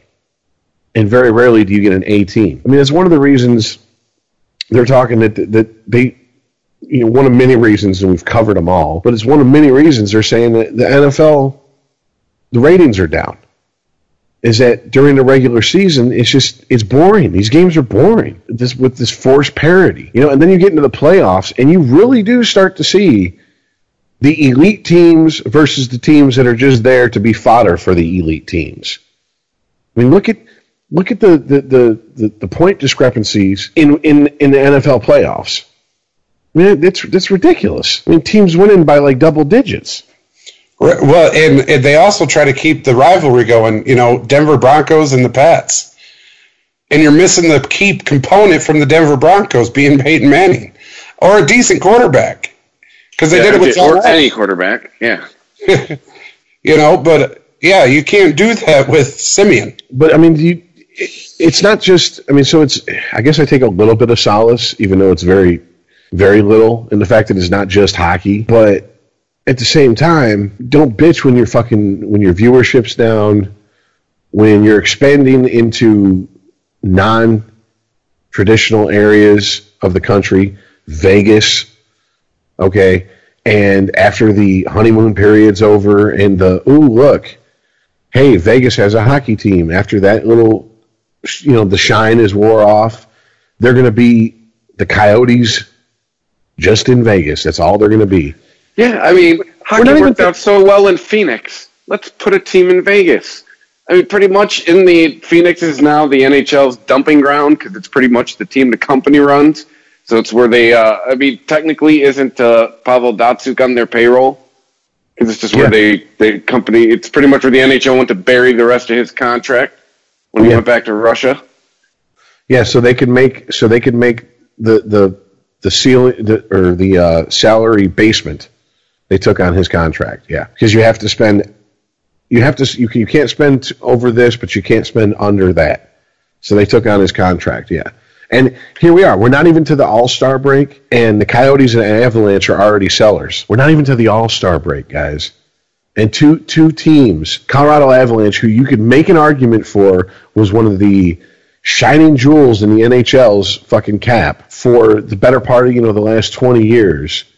And the team that they run, the Arizona Coyotes, are sellers, and we're not even sniffing the trade deadline. I mean, and here's the bitch of it. Even the players that they want to move, even teams that want to move players are having a hard time moving players because the NHL has turned into how the NFL is. You don't see a whole lot of trades during the regular season in the NFL. It's very rare there's a blockbuster trade. One of the exciting things about the NHL was, the closer you got to the trade deadline, historically one of the more exciting things, the closer you got to the trade deadline is when you would see big trades happen and major players switch from one team to another. You don't see that anymore. Well, you also don't see the tradition being passed, Rich. When ICEman left and everything, he passed on a great tradition to people like Brendan Shanahan that stayed. Everybody that stayed carried on the Red Wing traditions and the heart and the soul and the will, and I just think that's gone out too because I don't think, Zetterberg's an ICEman. I don't think, even as Pavel Datsyuk, I don't see the traditions being passed on. See, NHL was never like the NFL or baseball. they never really moved great players around. Or players, period, really. No, that's not true, dude. They did. It was just, it was very rare to see them do it in the beginning to the middle of the season. There wasn't a whole lot of moves like Shanahan to the Red Wings for fucking Paul Coffey and Keith Primo back in the day. That's how come that was like, holy shit, this is the first week of the season and we got that type of trade already happening. Right. But during the trade deadline, dude, when the Wings were making their run, every fucking year near the trade deadline, who did we pick up? Who did we get? Now you don't see that with teams. You see, basically, look at the Red Wings this year. Red Wings this year are, unless a miracle happens, out of the playoffs. So they're going to be sellers.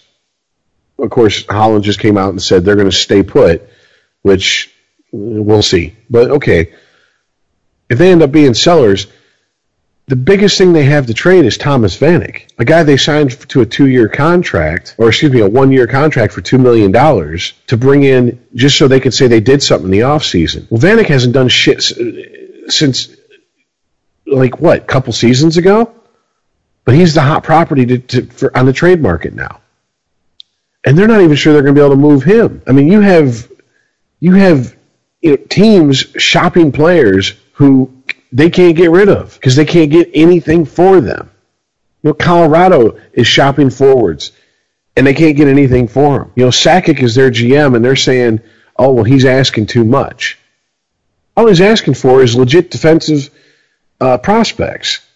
Prospects for players who are in their prime or just about to enter their prime years. Man, we talk about prospects. And you can't even get that these days. I mean, the days of, major players being traded for major players are done and over with, man. I mean, it's going to happen. It's going to happen every once in a while. It's just the nature of the beast. Two teams will work something out. Basically, they'll say, we'll take his contract and the chance that he's going to do better in our city, and you take our guy's contract and the chance he's going to do better. Basically, all they're doing is swapping fucking contracts. That's it. And they're hoping that one player will prosper in his new environment. That's all it is. But it's just, I don't know, man. I agree with you. The regular season, the excitement isn't there. Dude, I've watched more hockey this regular season than I have the previous 2 regular seasons. And most of the time I'm left with wake me up when something happens. I can't get into it. I've been following hockey this year a little bit just because I've been doing fantasy hockey, and it just seems meh. I mean, basketball seems far more exciting. It's got far more exciting things going on than hockey does. It just seems like it's just so. It's not the hockey I watched when I was a kid, man. It's just not. It's really not. It's kind of like watching old people fuck. It really is. It's like, okay, I've watched it for an hour and a half. So old people like it, but everybody else not so much. I'll say this: the New Year's Day game between Toronto and Detroit, when Detroit was down 3 goals in the third period, and they made that comeback to force it to overtime. That was the first time I watched a hockey game this season so far. Now, it could be I've just missed the good ones. I'll throw that out there, but I'll preface what I'm about to say by saying that I just missed good games. I didn't catch them. I don't have the NHL package. I can't watch every game. All right, but I saw desperation and guys playing at full speed. Whereas the rest of the game, I'm watching and I'm like, look, I get they're professionals and I get that they're out there doing their job, but it seems like they're playing at 3/4 speed. Hey, I got a breaking news story real quick, Chris. Do the breaking news sound when you can. I'll have to fly that in. I don't have those on the road. I'm watching Golden State and OKC right now, the basketball game, and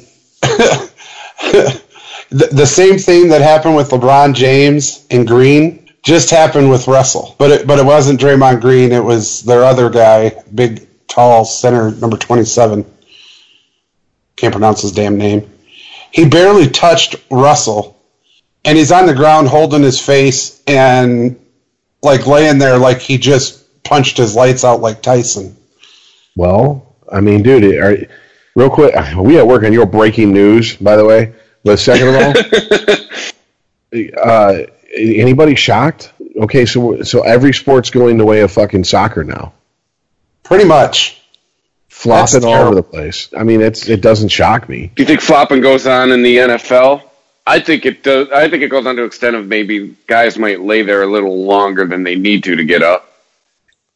I think there's a lot of fucking whining, and the minute there's an incomplete pass, you start seeing hands up in the air and the guy looking around like, "Where's my fucking call?"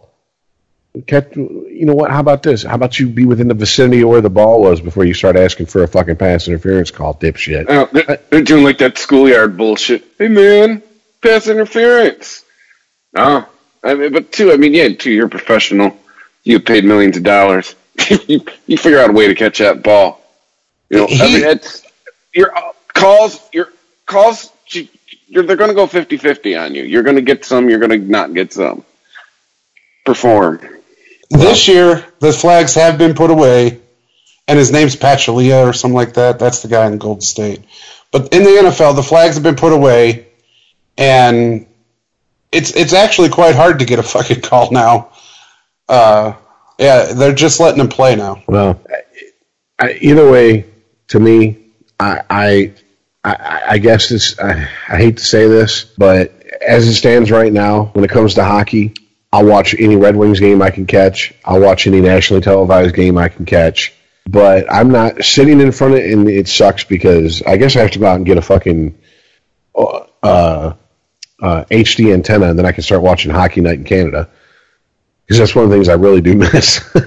But it's not like 10 years ago. It's not like 15 years ago where if there's a hockey game on, I'm sitting in my chair in front of the fucking TV. That's must-see TV. Shut up. Don't bother me. I don't want to hear your fucking shit. Just quiet. The game's on. Wait till commercial. It's just not that anymore. Wake me up when the playoffs get here. I've turned into one of those fucking hockey fans, and it pisses me off. But I can't really be pissed at myself because look at the product that's on the fucking ice. Hey, man, that's kind of where I'm at with baseball. When I was a kid, I loved baseball. And it just seems as an adult, just the way the league's gone, I'm just kind of like I'll pay attention in April, and then I'll see in August. Towards the end of August, I'll start perking up again. Like this, I understand where you're coming from. And it sucks because, look, we do a sports podcast. Obviously, we either love or like the sports we're talking about. Yet here is the product being put on the field and in front of us is a subpar product to what it used to be. And the bitch of it is that I don't really hear a whole lot of people arguing with us about that. Because I expect to hear a lot more, it's just you old folks, get off my lawn. Everything was better when you were a kid. You're just getting old. I hear a little bit of that, but for the most part, even the younger people I talk to that are sports fans are like, yeah, it is kind of boring. Yeah, they have taken the fun out of it. The younger fans that I talk to that go to the games, I'm like, sweet, who won? They have no idea. They were just happy to be there. Most of them wanted to go to the tailgate. I'd be lying if I said that there weren't some Tigers games in my 20s where we maybe spent an inning or two in our seats and the rest of the time drinking. So I'm not going to get on my sports high horse there because I'm guilty of that a couple times. Oh, definitely. Same here. Even when I had season tickets, there was some games that by the third inning the game was over with, and the real game of how much can you drink before you puke started in the stands with me and my friends. Mm-hmm. Exactly. Hey, this game's over. Good news. They serve alcohol everywhere. But I will say this, having had season tickets in the season the Tigers didn't do shit, there were games that I'll remember for the rest of my life. The game against Diamondbacks, the game against the Diamondbacks that went into extra innings, and Tram threw his fucking closer out there in the top of the 10th, shut down the Diamondbacks. The Diamondbacks were, then it was the Tigers up at bat, and Monroe hit a double out to right field which brought in Inge. You'd have thought they won the World Series the way the fucking place was rocking. But then again, this was 2005, so any win was looked at as something to cheer about, like they won the World Series. That season, you were looking for anything you could. But opening day, it was 12-2 against the fucking Royals. Dmitry Young hit 3 home runs. I'll never forget that. You know, that was a great opening day. You know, so I did have good times, and there are good times, and I don't mean to shit all over the NHL and say, oh well, whatever. It's just a bunch of fucking meh. But it's just I'm not remembering games like I used to. It's just a bunch of meh. It's not like, dude, Earl can tell you, man, 1995, December, it was the last meeting between the Red Wings and the Blackhawks before Christmas. We were sitting in this fucking uncle's house. Like, we told everybody to go fuck off that night because we were going to watch that game, period. And we were on the edge of our seat like it was a fucking playoff game, That urgency I just don't feel anymore. And maybe it's because the Red Wings aren't playing with it. Since my hometown team isn't playing with it, I'm not seeing it. But even the nationally televised games I see, I don't see that urgency throughout the whole game. I might see it near the end, but what's the point? Maybe I'm missing something here. Is that the way sports is supposed to be played these days? It's the way the Lions played the entire season. Once again, exactly. Good enough, and then near the halfway mark of the fourth quarter, they came on out of nowhere. Like they had everything reserved in their tanks, and they've let loose. But is that how sports is supposed to be played these days? Because if it is, I don't know, man. That's something I want to watch. That's all I'm saying. Well, hey, we brought up the NFL. I mean, this is where we get into it. I have to give us credit. We did almost 2 hours on not football. I just got to say real quick, people have got to stop trying to make Golden State Warriors the new bad boys. They're not. They're not even close. Okay? Green is not Dennis Rodman. Stop it. Well, yeah, it's a completely different style of basketball. There's other teams that would be leaders in the clubhouse for the bad boys before the Warriors.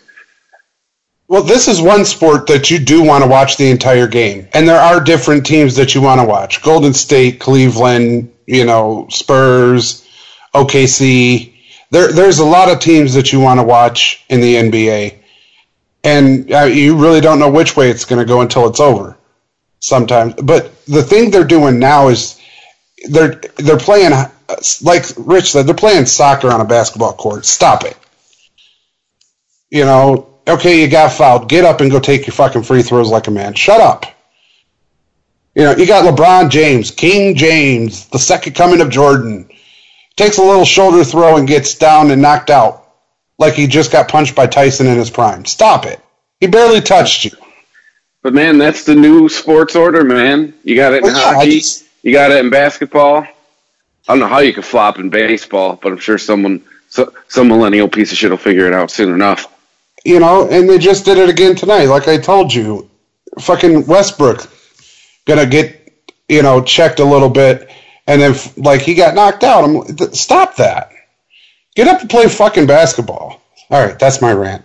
They're not the bad boys. Stop it. Yeah. All right. So speaking of bad boys and a bad man. Oh, he's bad. Packers, huh? Oh, he's bad. Them Packers. I said it. I said it in the fucking chat. I'll say it live. I am a believer of Aaron Rodgers. For far too long and too many times has that man done everything he said he was going to do. And he's done it at points that he shouldn't have been able to do it. And it's not by luck. It's not by chance. Aaron Rodgers is the real fucking deal. You guys can both agree with me. Earl, as a Lions fan, Rich, as a Lions casual observer, that the sin that the Cowboys made was they gave Aaron Rodgers more than 3 seconds. You give him more than 3 seconds anytime, he's going to make you pay. He's in our division. Does it to us all the time. And the president of the Hail Mary guy, him? Yeah, but no, just that pass that he made to Jared Cook, where Jared Cook, Like, you got to wonder how those guys, I mean, it's their job. I'm sure they run drills like that all the time, but you got to just wonder how those guys just think in that split-second moment, point my toes downward. That pass that he got to Cook, they gave, as soon as I counted over 3 Mississippi, I'm like, they're done. They gave him time. You don't give Aaron Rodgers time. He will make you pay every fucking time you give him more than 3 seconds. Right, and that's what I'm saying. That's why I'm a believer. He does it every time, and it's not by chance. It's not a mistake. It's not fucking luck. The man plays up to par, beyond par. I hate that he plays for Green Bay. I love the fact that he learned under Brett Favre and Mike Holmgren, but that cat has it. He's the real deal. No doubt in my mind. And congratulations. Fuck it. Congrats. You earned it. And Dak and Zeke, well played, but this is part of your legend, all right? You got to learn how to lose. You gave the Cowboys almost the reverse record of what they had. A year ago, they were 4-12. All right? I mean, they showed that they hung that whole game. It wasn't like the Cowboys were getting their ass beat. Oh, no. Half, maybe. But, they showed up for the second half. And then, they hung till the end, and they fought. But I think, too, in the end, it also came down to, what did I tell you? When it was tied, I was like, here's where Holmgren's going to outcoach Garrett.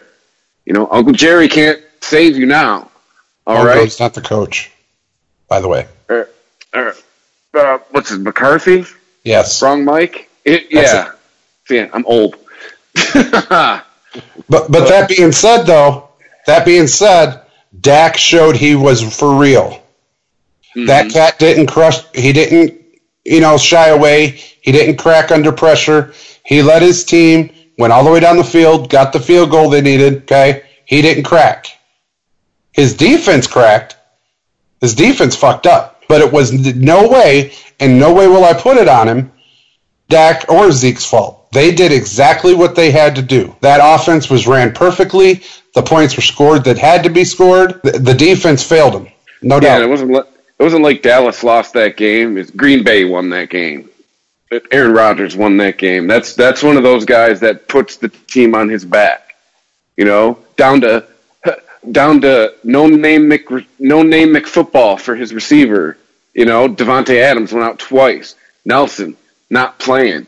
I mean, it was pretty much the Jordan Cook show Sunday. But I mean, that's we talk about elite players. That's what elite players do. All right, pretty much. I got this. Boom, done, and it's on to Atlanta. Yeah, he's talking about running the table. I thought he was talking about the season. This motherfucker's in the playoff just hurting people's feelings. That's what he does, though, man. That's true. When he's on, you can't fuck with him. You can't touch him. That's the scary thing about Aaron Rodgers. He kind of reminds me of the guy on Any Given Sunday, Willie Beeman. Every time Willie Beeman puked, move, you're done. Every time Aaron Rodgers does a fucking, Joe Broadway speech and guarantees to victory, you're in trouble.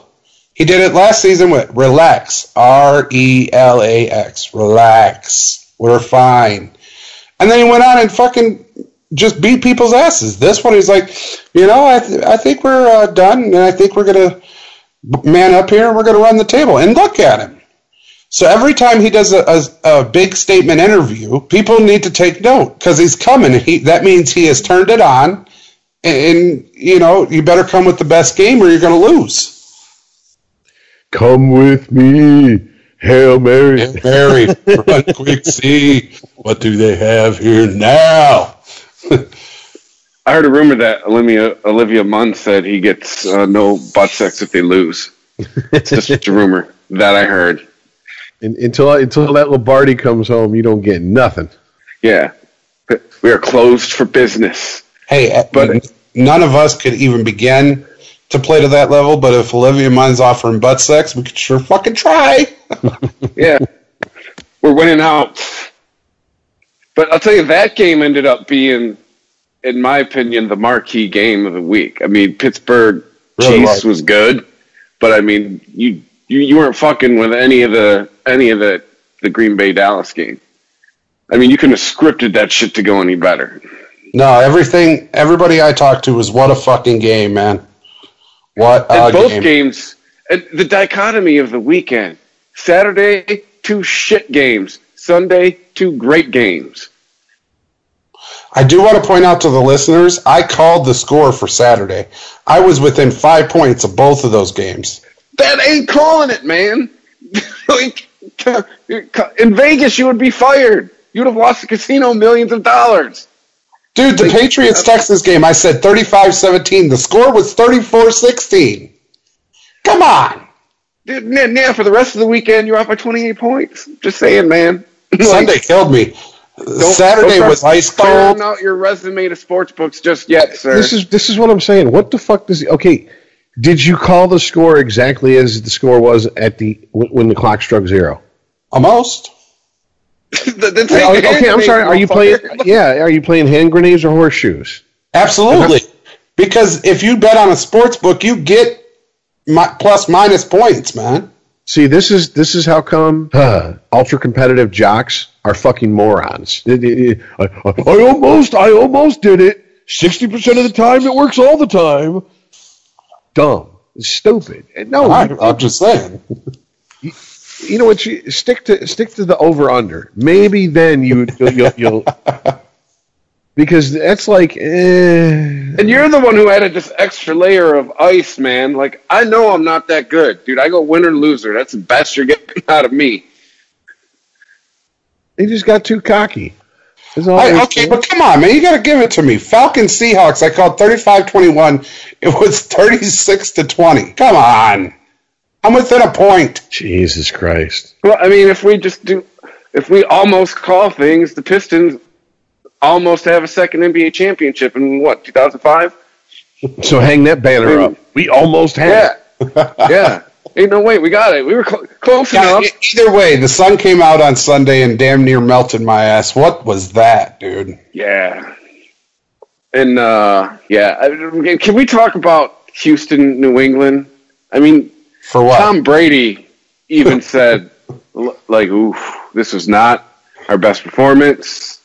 Like, but it didn't have to be. That was the point. Houston had so many chances to win that game, and they just suck. Like, you need a new offense.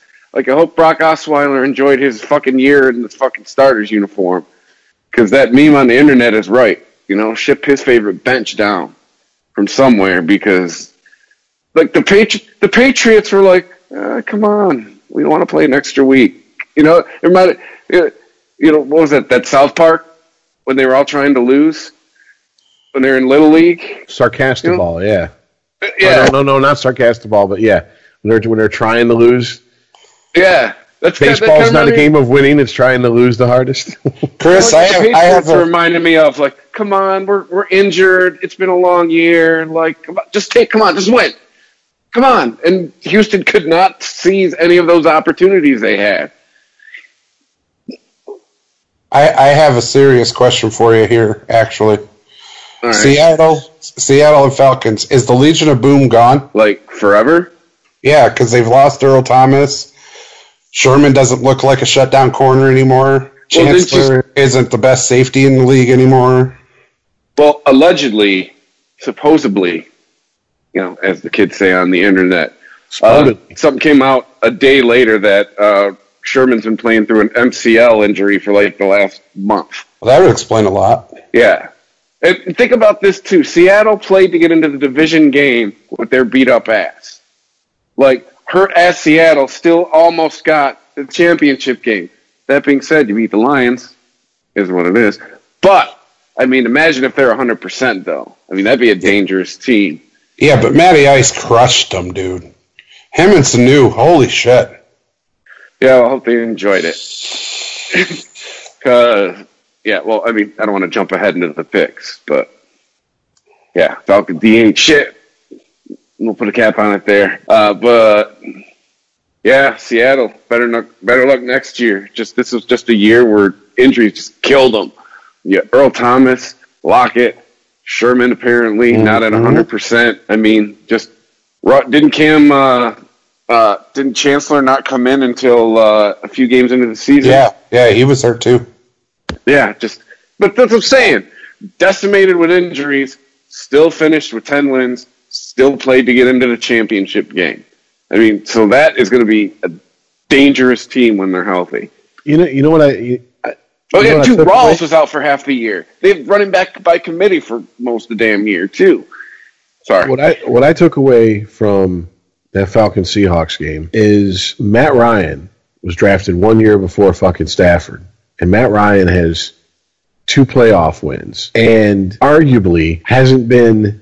The Falcons have not drafted to put as many weapons around Ryan, around Ryan, as the Lions have made attempts to put weapons around Stafford. I don't think that's true. No, yeah, I'm kind of with Burrow because it's been Julio Jones, Roddy White, and that's it, and that's it. Yeah, Roddy White, but since the last 2 or 3 years he's been spotty, and then now he's gone.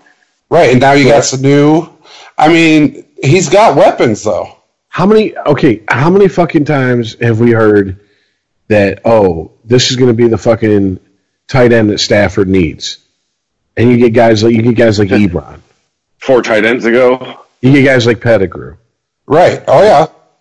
You know, he had arguably the greatest wide receiver of his generation. And then they turn around and have the season they have without him. Well, yeah, Rich, but when you have the greatest wide receiver of a generation, everybody's going to key on that wide receiver.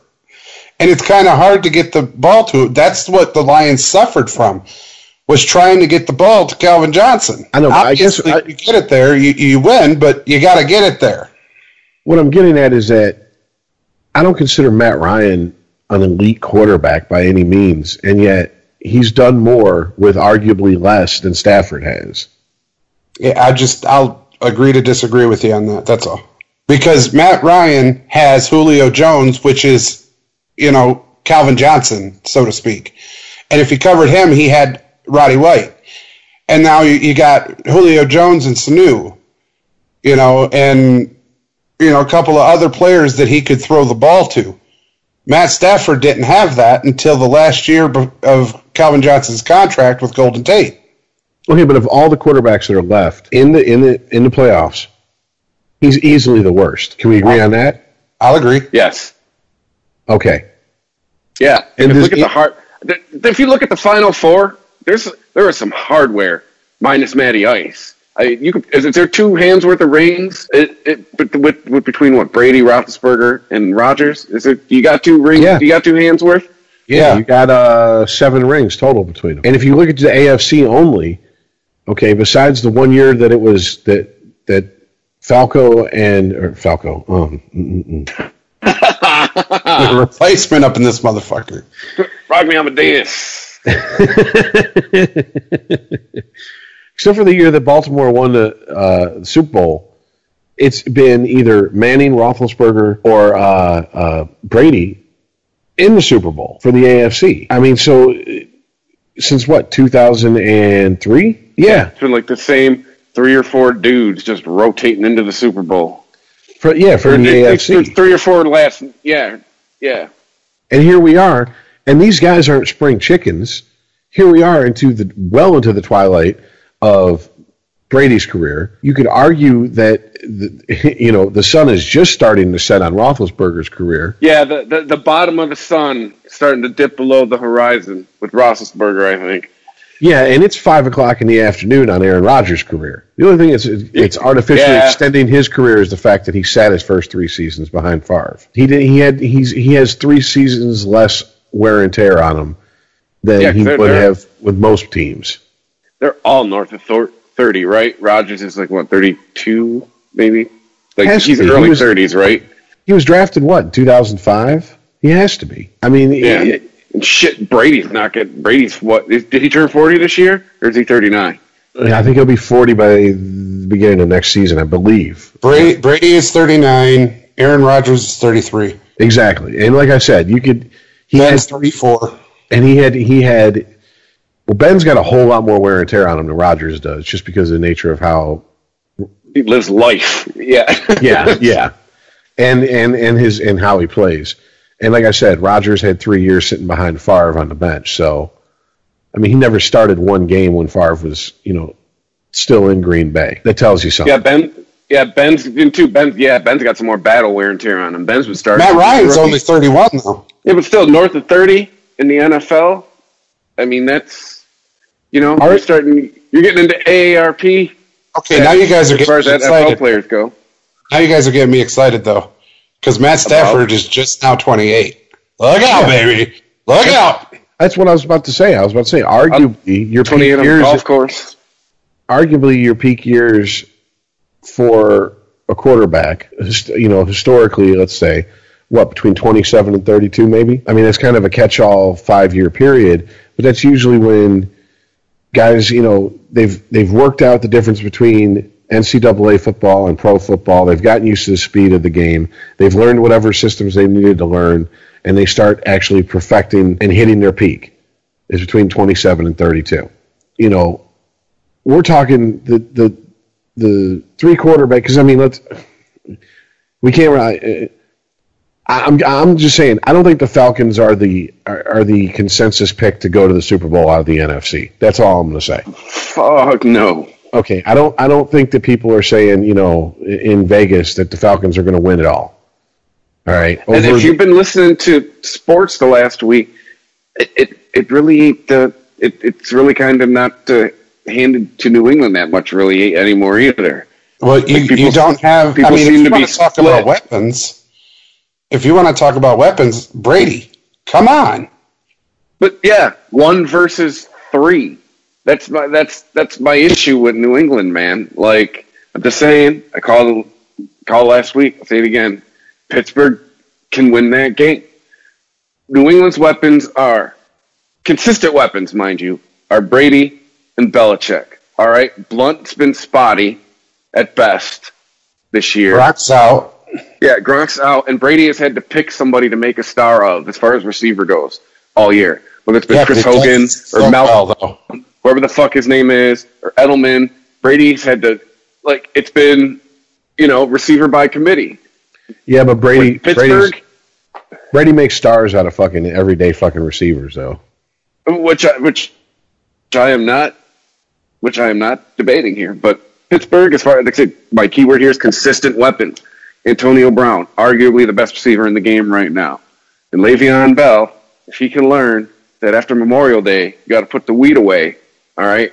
He can get a full season in. That guy's going to start stacking up rushing titles. I mean, you watch that guy play. Dude, he's got to have some, Matrix or Bionic Man or Terminator shit going on with his vision. I mean, you watch the... He hits the hole and you hear, no.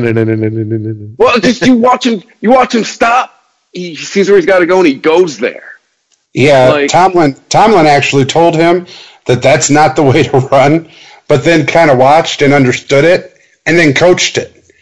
Because what Bell does is stops and waits. And eventually, and he knows this, his linemen are going to move the defense. And he waits for it. And as soon as they move that defense, that motherfucker is gone. Dude, it's like he took the fucking blue or the red pill or some shit, and he fucking... time slows down for him or something. Because, yeah, it's like he waits for... it looks like he waits for all the patterns to play out, sees his line, and then fucking goes. It is amazing to watch. But consistent weapons, Brown, Bell, Big Ben. You do Brady versus Ben, Brady wins. He's still a consistent weapon. I just think as far as... Yeah, the way that, and then, you can add Boswell, because that's not the first game. They did that this year. There was another game where Boswell had 8 fucking field goals or something, but it's just as far as consistency, I'm just saying, if you're a New England man, you just you better be careful. They got Tom. But that's it. That's the problem. Yeah, well, that's like saying you got Jordan, dude. I mean, okay, but Jordan could play the whole motherfucker. If you put Michael Jordan versus the Bad Boys, he would lose because it's just one of them. I guess that's my point.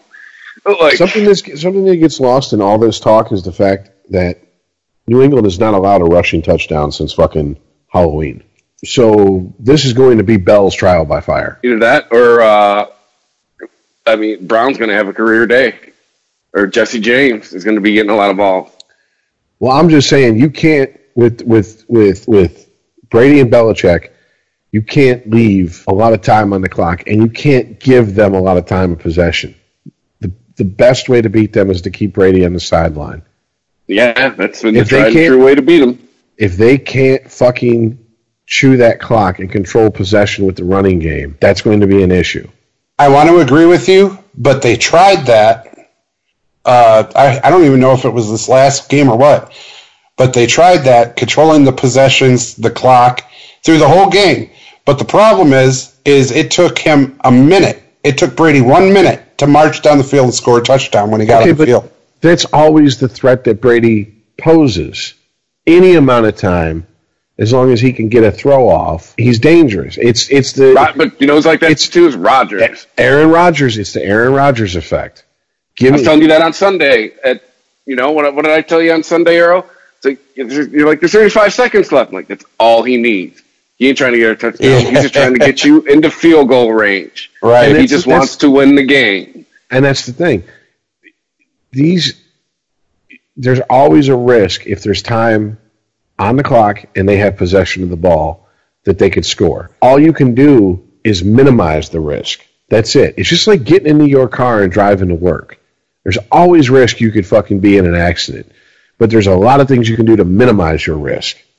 It's all you can really do against Brady and Belichick. I mean, don't get me wrong. I'm not saying they're going to win based on that. I'm just saying that you have Ben Roethlisberger, who's not 100%, and more so that because no player is 100% at this point in the NFL season. No player. Everybody is fighting some sort of nagging fucking whatever, and they just have to put it in the back of their mind and go, look, it's going to hurt, but it's not going to kill you. Bury the pain, play through it. But Roethlisberger, I think he's a little bit more injured than Tomlin would want anyone to believe. The walking boot kind of gave that away. But I mean, Roethlisberger doesn't seem like the type of guy that is meticulous in his off-season conditioning. I mean, granted, he's in better condition than all three of us put together, but I heard somebody say the other day that Roethlisberger looks like someone who's on his third DUI. Roethlisberger looks like puffy post-partying Vince Vaughn, not skinny. Not swingers Vince Vaughn. Not swingers Vince Vaughn. Yeah. Like old school Vince Vaughn. Yeah. He looks like he enjoys his beer and brats during the off season. You know what I'm saying? He's not that lean, hungry, your money baby Vince Vaughn. He's Wedding Crashers Vince Vaughn. Yes, exactly. Talking about effects, that's the Eddie Lacy effect. Yeah, but I mean, we kind of jumped ahead to Pittsburgh and New England, but I mean, Pittsburgh and KC. I mean, that the year of the kicker, baby. That's much to do about nothing right there. That game. Ugh. After Green Bay and Dallas, I mean, everything else was going to be. What are you going to do after that? Unless Alex Smith catches on fire, literally. I mean, how are you going to beat the drama of the Green Bay and Dallas game? And Kansas City's defense did what they do. They did what they've done all year. But I'm telling you, well, you guys saw it, man. Their offense blows. You didn't just skip that. You skipped all of Saturday. Yeah. Well, no, we talked about a little bit about. We talked about Seattle and we're going to go play-by-play analysis. We talked about how New England tried to give Houston the game, and Houston sucks. We talked about Matty Ice owning the Seahawks. These things, and plus the Steelers-Chiefs game, that game right there showed me how that next week's going to end. Just saying. Yeah, well, we just want to get into the picks now? You pick the games. I mean, short ass picks, but yeah, let's do it. I mean, if that's do we want to talk about maybe some of the kind of there seems to be a little drama with Pittsburgh a little bit between Antonio Brown Facebook Living Mike Tomlin, yelling at them to not go on social media while he's on social media. Yeah. And then, too, Goodell's not going to the game because he's a scared little bitch. But like I talked to you on the chat, though, Chris, what else can he do? I mean, yeah, I believe he should go, take his lumps like a man, but at the same time, he's taken the Pats draft picks, their top quarterback, find the hell out of them. He's done everything as the commissioner of a league can do to get them to not be where they're at, and here they are. Hey, man, when I used to have to write people up at work, I still had to go into work and work with them. But what the commissioner's doing is writing people up as much as they can to fire them.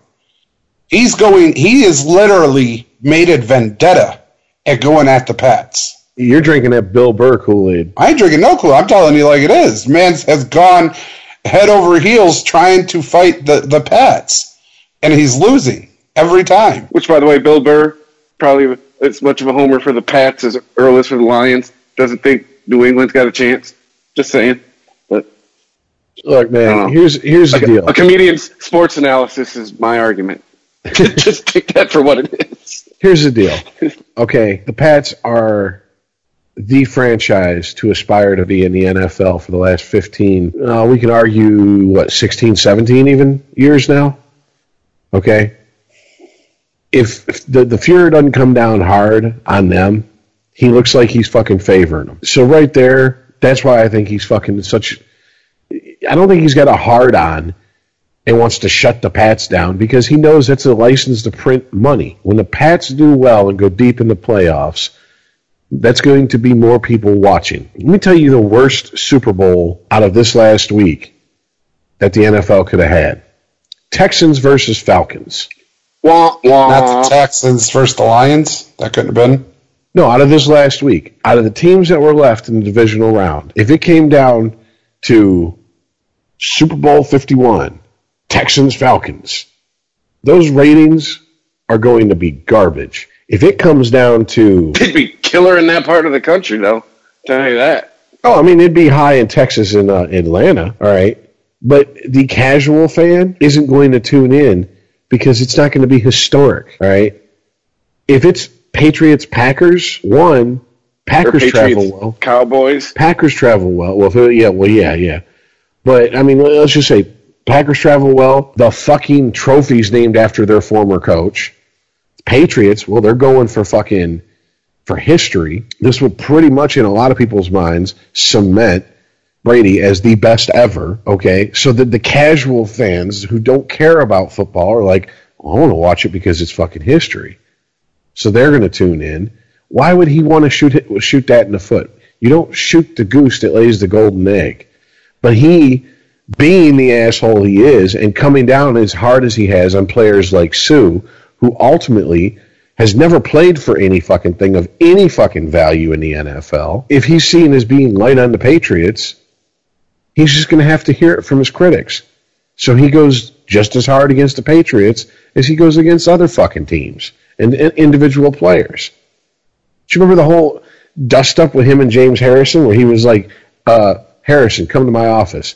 And Harrison just, through the media, said, I'm not going to that motherfucker's office. That motherfucker wants to talk to me. He knows where I'm at. Yeah, he said, I didn't do anything wrong. You can come to me. Yeah, I'm not going to, who the fuck you think you talking to? Shit. I was just waiting for James Harrison to be like, I ain't no field one. You got the wrong one. Sorry. Which, by the way, man, that guy's like my age, and he's still playing at like a top level. Like, I just look at him and be like, brother, you have to sit in a tub of ice every day and just have to be tired. They got off the plane. They landed at 3:30. At 4 o'clock at 3:30 in the morning after that game, they got off the plane. At 4 o'clock in the morning, he's in the fucking weight room hitting it. Like there's video of it. James Harrison is insane. Like that man's not right in the head. Acupuncture and shit. What's up? He also goes through acupuncture and shit. Yeah, he is. That motherfucker is driven. He's born bred for fucking NFL. There's no doubt. Exactly. Have said it ever since he got into the league. That guy is not one to be hit by. Like, I'm going to tell you what right now. Whatever terrorist organizations are around right now, should thank their fucking whatever God they believe in that James Harrison had football to go into instead of Special Forces. Because James Harrison would be like type of motherfucker like, I ain't got time to bleed. You know what I'm saying? He would be that like, I'll get enough sleep when I'm dead. I'm going to kill them all and let God sort them out and mean that shit. So he just dropped the gun and go in there with the knife. Coming to get you. Yeah, low crawling with a knife in his teeth and shit. Like, gonna have me some fun. Gonna have me some fun, you know? Everything I need. Making a necklace out of people's fingers and shit. Exactly. Like, dude, seriously. So playing deer hunter just because. Russian roulette, this motherfucker. Come here. Like, I'm gonna be honest. I play Russian roulette with 5 bullets in the chamber. Like, damn. Like, I'm gonna be honest with you. There's very few NFL players who I feel if I met, I would worry about even walking past them the wrong way. He's one of them. You know what I'm saying? Like, I don't even know if I'd address him. I just like try not to make eye contact and try not to offend him as I walk past him somehow if I had to, you know, like. He's a guy you would call Mr. Sir. Because the dude just don't seem like he's right in the head. Now I might have the total wrong impression of him. Outside of football, he might be a teddy bear. But I've seen him on Hard Knocks. I've seen him in interviews. I've seen him on the field. He ain't about no bullshit. And he just he is. If I'm wrong, going harder than guys like 15 years younger than him. If I'm wrong, correct me. But he reminds me of a young Mike Singletary. Just one of those guys, you know. You just don't. You want to be his friend, but you don't want to get too close. Yeah, but Singletary's rep has kind of been, in my opinion, I don't want to say ruined, but tarnished. In his post-playing days, when he's not coaching, Singletary's really a good guy off the field. Like Harrison, he took care of Buddy Ryan until the day he died. Like Harrison, I just think Harrison, I think Harrison bought a puppy, named it Katrina, and kicked it every time it rained. Like he just seems like that type of What the fuck? Like he just seems like he just don't care, man. Like it seems like if he got caught fighting dogs, he'd be like, "That's just what we do. That's how we dogs." You know, and they'd be like, "Aren't you have any remorse?" No, that's what I do. You know, like Harrison be like, "It wasn't fighting another pit bull; it was fighting me, bitch." What? Yeah. And when the dog fight's over, I fight the last dog. Exactly. And I always win. I'm like the last guy in fucking Mortal Kombat. That's when you got to go through me, you know, like, whew, all right, dude. But here's the thing, though. Everything I've seen him in, he is extremely quiet. That's the scary part. That's the scary part, right. Because when that ball snaps, there is nothing quiet about that man's pads. Not anything quiet about him. I'm telling you, when that Patrice O'Neal bit, like, oh, that's team that be tying paralyzed motherfucker socks to the helmet. Look inside his helmet. There's a bunch of socks. I'm telling you right now. There's very few players who aren't on my team who I'd ever buy their jersey and rock it. I'd rock a James Harrison jersey just out of respect. You know what I'm saying? Like, God damn. And it's weird because, like, I really like Troy Polamalu. And if you've ever seen a lot of interviews with Troy Polamalu, he was coming from almost he is the antithesis of James Harrison. He's coming from like a spiritual, like, you know, mind, body, soul place. James Harrison's just coming from I want to hit you so hard your soul leaves your body place, you know? Like, also, Polamalu was coming at you from 10 yards away in the air, perpendicular to the ground as well. Exactly, yeah. Dude, Troy Polamalu was coming to you before he even walked out of the tunnel. But if you listen to him talk about... Started his jump in the locker room. If you listen to him talk about his playing days, he's like, fear is what keeps me going on the field. He's like, because at any moment, I could hit somebody or somebody could hit me and I could die and they could die. Like, he had... It's just different. Like, I don't think James Harrison thinks about Like, James Harrison seems like if he hit someone and they were sitting there dying, he'd just step over and be like, next play. No, absolutely. He reminds me of like a train rot or a train pit, dude. He doesn't think of nothing but that football. And wherever that football's at, that's where he's going to be. And God help you if you're the one holding it. All I know, man, is, oh, God. Oh, it's guys like him are becoming fewer and far between in the NFL. And he is a throwback, man. He is a fucking throwback. Well, I mean, Ndamukong Suh used to be like that, but then everybody gave him shit because he's dirty. He ain't dirty. He's a fucking football player. People got under his skin, grabbed his fucking ankle, grabbed his mask, grabbed his shoulder pad. So he throw a kick every now and again. So what? Oh, I guess something we haven't talked about before we move on to picks.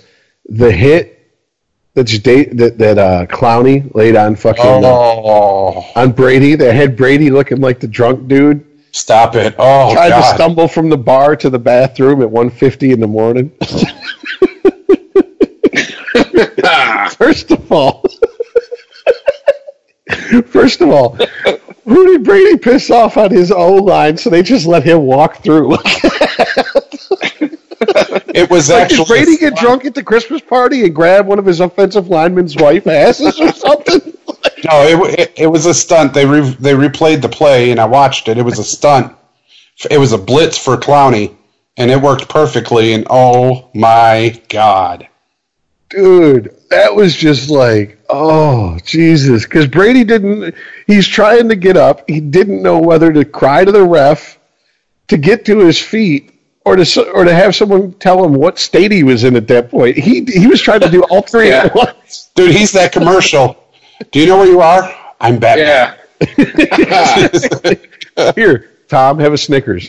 You're not yourself. You're not yourself, and you got fucked up. Because you got fucked up. Dude, you know you got better hope. You got fucked up. You better hope Dick LeBeau ain't just sitting there watching that on fucking repeat and just fucking memorizing that shit. Game planning for it. Yeah, I mean, just because, man, that Pittsburgh D, man. I guess, you notice that's one thing in Pittsburgh. You know, we've talked about teams and cultures. That's one thing that's never changed. I can't tell you any time since I've been sucking oxygen, I can't tell you a time in my life when Pittsburgh has had a shitty defense. I can tell you when they haven't been winning and they've had a crappy offense.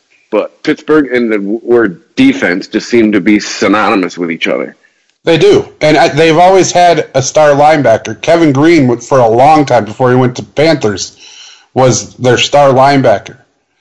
Guy was a beast. Number 91. Anybody? Blonde hair, white guy? Yeah. Oh, my God, dude. Very, very hateful linebacker. You know. Dude, Joey Porter. Yeah, Joey Porter. Joey Porter forgot that he don't play anymore to the point where he almost got arrested. Joey Porter was bouncing around in a bar, and they're like, you ain't on the field, man. Calm down. Now, what was funny is that after that Kansas-Pittsburgh game, was watching Porter trying to make peace. I'm like, Porter, okay, when Porter is the fucking Mahatma Gandhi on the field, you know tempers are flaring. I mean, dude, seriously, when he's the one jumping in between players going, come on, guys, calm down. It just, I never thought I'd see that, so. Yeah, it'd be like Bob Probert going, hey, guys, let's calm down. You skate over there. I'll skate over here. We'll take some time. Let's not fight. Yeah. Life's too short. Now you guys shake hands. Make up. Want some Coke? Get back on your line. We'll do lines later. It's okay. Yeah, so the picks, man. I mean, let's start with the game that's not going to be the good one. Do we Green have Bay to? and Atlanta. Yeah, I mean, Green Bay at Atlanta. Atlanta. Who's at home? I mean, it doesn't matter. But hey, who won the picks last week? We all went 3 for 4. Okay. So it was so much more fun during the season to pick. This sucks. Because this is hard. Oh, what, the playing field's level for you now there, ICEman? Not starting 4 weeks in? And I mean, this is just 2 hard fucking games to pick. No way. For me, this NFC ain't hard to pick at all. I said it when we were talking about it before. Atlanta's defense Not that great. You give that Green Bay offense any chances, they're going to make you pay. This game's going to be a shootout because Atlanta's been getting it done all year on their high-powered offense. If you just look, it's just been Matty Ice just been airing it out all year. That's how they've been getting it done. If you look at how Atlanta's won all their games, they've been high scoring. Okay, and you're right. Last week it was high scoring, scored 36 points, but I do want to tell you, held Seahawks to only 20 points. Yes. That's not exactly an exhausted offense. That's a pretty good offense. That's a broken down, busted ass offense. This isn't the Green Bay Packers. This isn't Aaron Rodgers. I'm just saying, like, I don't see Atlanta's defense keeping the Pack at bay. So I'm going with the Pack.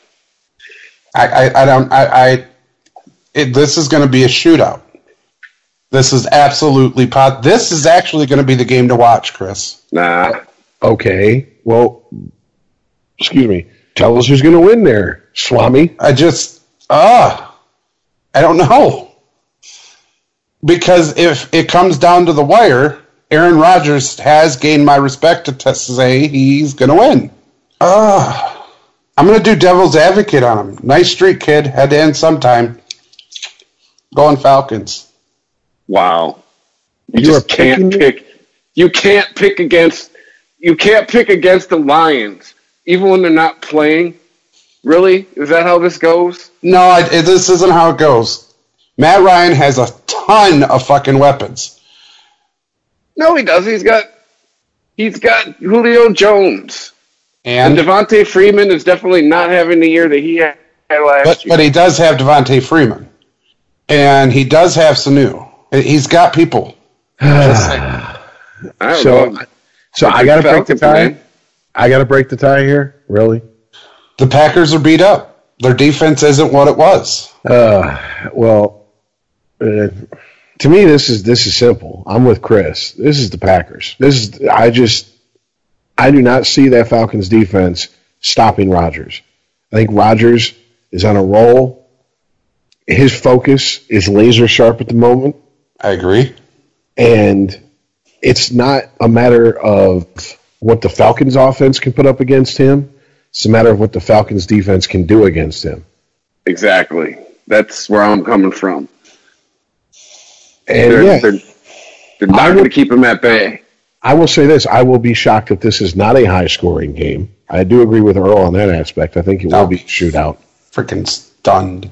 Exactly. If this game ends and somebody's score ends in the single digits or one of the scores start with a 1, I'll be shocked. Very shocked. But when it's all said and done, I got to give it to the Packers, man. I just think that they have, when he stood up and said, I think we're going to run a table, just like Earl said, he was like, I thought he was talking about the regular season. He didn't mean that. He meant straight to the Super Bowl. And he's been there before. And he's got a team that knows he's been there before. And as much as Aaron Rodgers might be an asshole off the field, he's obviously a leader to that team in the locker room and on the field. And he's proven it again and again. So, give me the Packers. All right. On to the game. I'm telling you, this is going to be the game, man. And this is the one that's hard to pick for me. Not me. The Steelers rolling into Foxborough. I mean, we'll go with the obvious one first, man. I think I have stated my case for the Steelers. And the last thing I'll just say, we get into all this analysis, all these scenarios, this, that, weapons versus weapons, blah, blah, blah, blah, blah. Just watch them. That's just my case for the way Pittsburgh, since November, just watch Pittsburgh play. They're machine-like. They are fucking... I know this is a contradiction in terms here, but they're kind of subtly dominant. They got kind of like this aggressive finesse thing kind of going, just the way they've been playing the last 2 months. And I'm just saying, I think they sneaked this one out against the Patriots. I think, again, this is a close game. I'm not going to call this a battle of the kickers. I mean, but this is going to be defense versus defense. And, you know, a talented beat up offense versus just a system that's, even not firing on all of its cylinders, it's still been getting things done. But I think in the end, Pittsburgh comes out the winner here. I have been watching, and you're right. They have been pretty dominant and a machine-like. However, the machine failed to score against Kansas City the whole game. Didn't score once. You mean get into the end zone? That's what I'm talking. They scored. They had that offense points. did not score. The special team scored. Offense didn't score. The problem you're facing is Tom Brady does get in the end zone. And it doesn't matter, and we've all established this, who he has around him. He will pick the guy to be the star. Be it Amendola, Edelman, whoever he has, he will make the star. He will get into that end zone, and the Patriots will beat the Pittsburgh Steelers. And it's unfortunate because they're really good.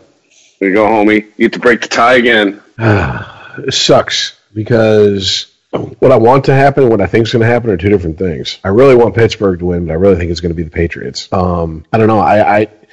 The fact that Pittsburgh did not score an offensive touchdown, and the fact that the Patriots, their run defense has just been stupid since fucking the end of October. I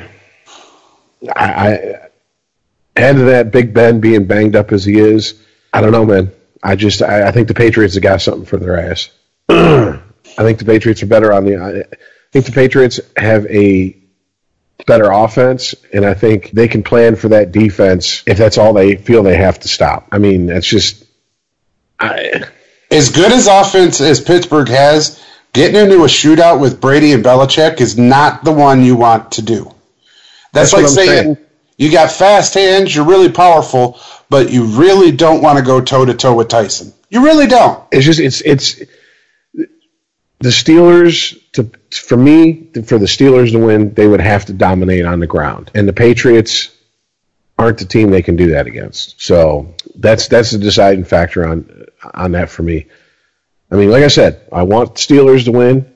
I think Steelers-Packers would be a great Super Bowl to watch. But let's be honest, Patriots-Packers ain't going to be one to fucking sleep through either. So, or the Falcons and Patriots, I'm just saying. Oh, God.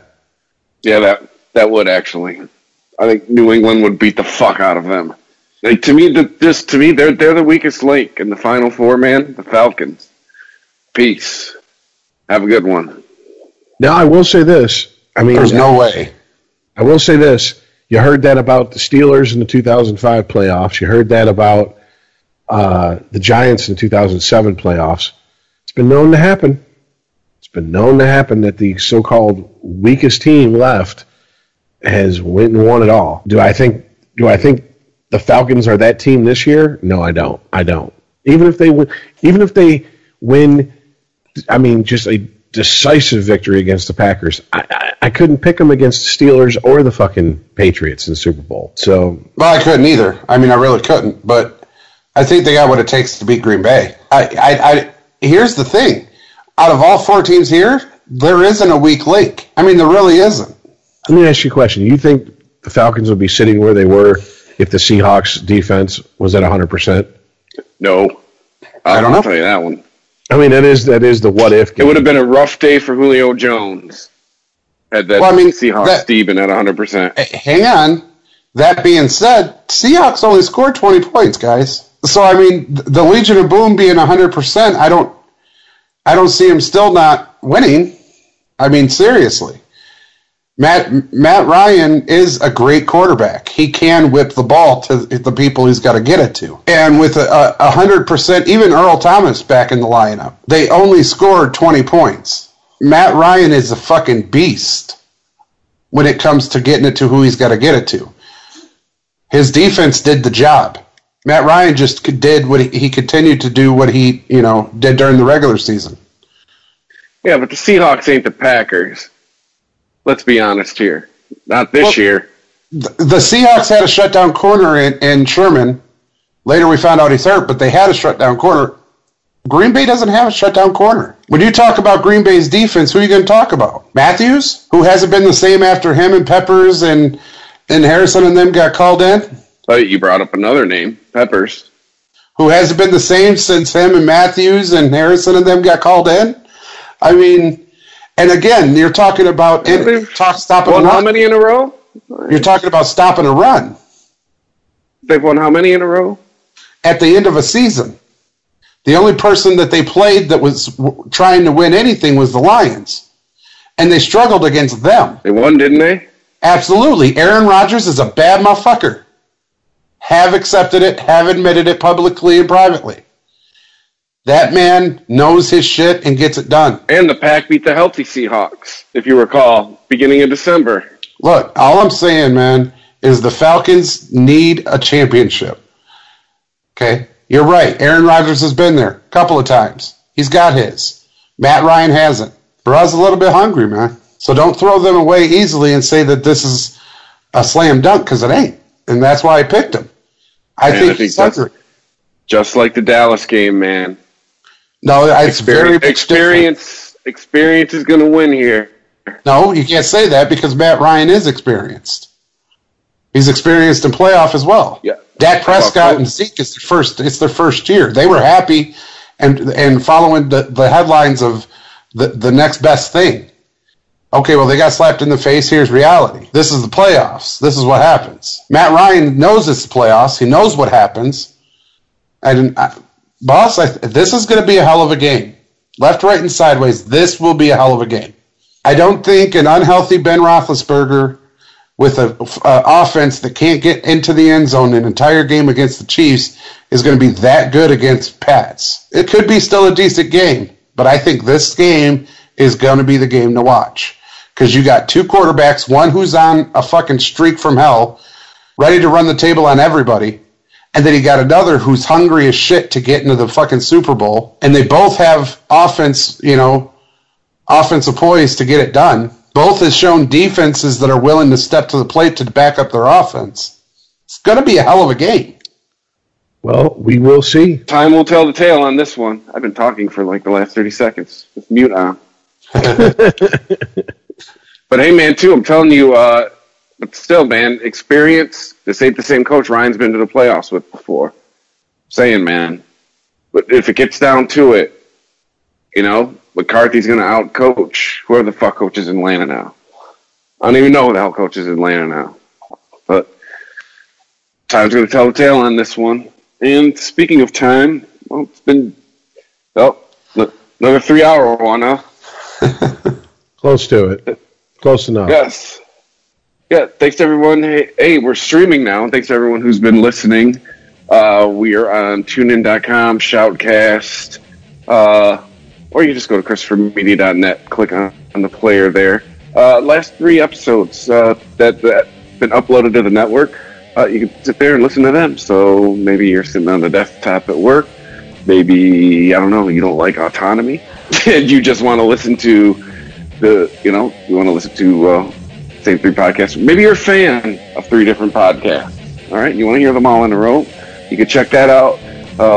We are on, of course, iTunes, Google Play Podcasts, on social media at Sporgy Podcast, for Twitter at Sporgy_podcast, on Instagram. There's a Facebook page. You should look it up, find it, and like it, so we can actually start building that motherfucker. But with that being said, thank you for listening, everybody, and we will catch you next week. All right, later, guys. Peace out, y'all. If you enjoy this show and want more people to know about it, head on over to iTunes, leave a comment, and rate it 5 stars. Make sure you like and share us on Facebook, and don't forget to follow us on Twitter. Just search for Christopher Media. Thank you in advance for supporting Christopher Media by clicking on the PayPal button and by clicking through to all the sponsors who support ChristopherMedia.net. Most importantly, we would like to take the time to extend an extra special thanks to you. Christopher Media could not exist without your support. Thank you for visiting ChristopherMedia.net. And thank you for listening. Christopher Media. Let's make some noise. Thank you for visiting ChristopherMedia.net.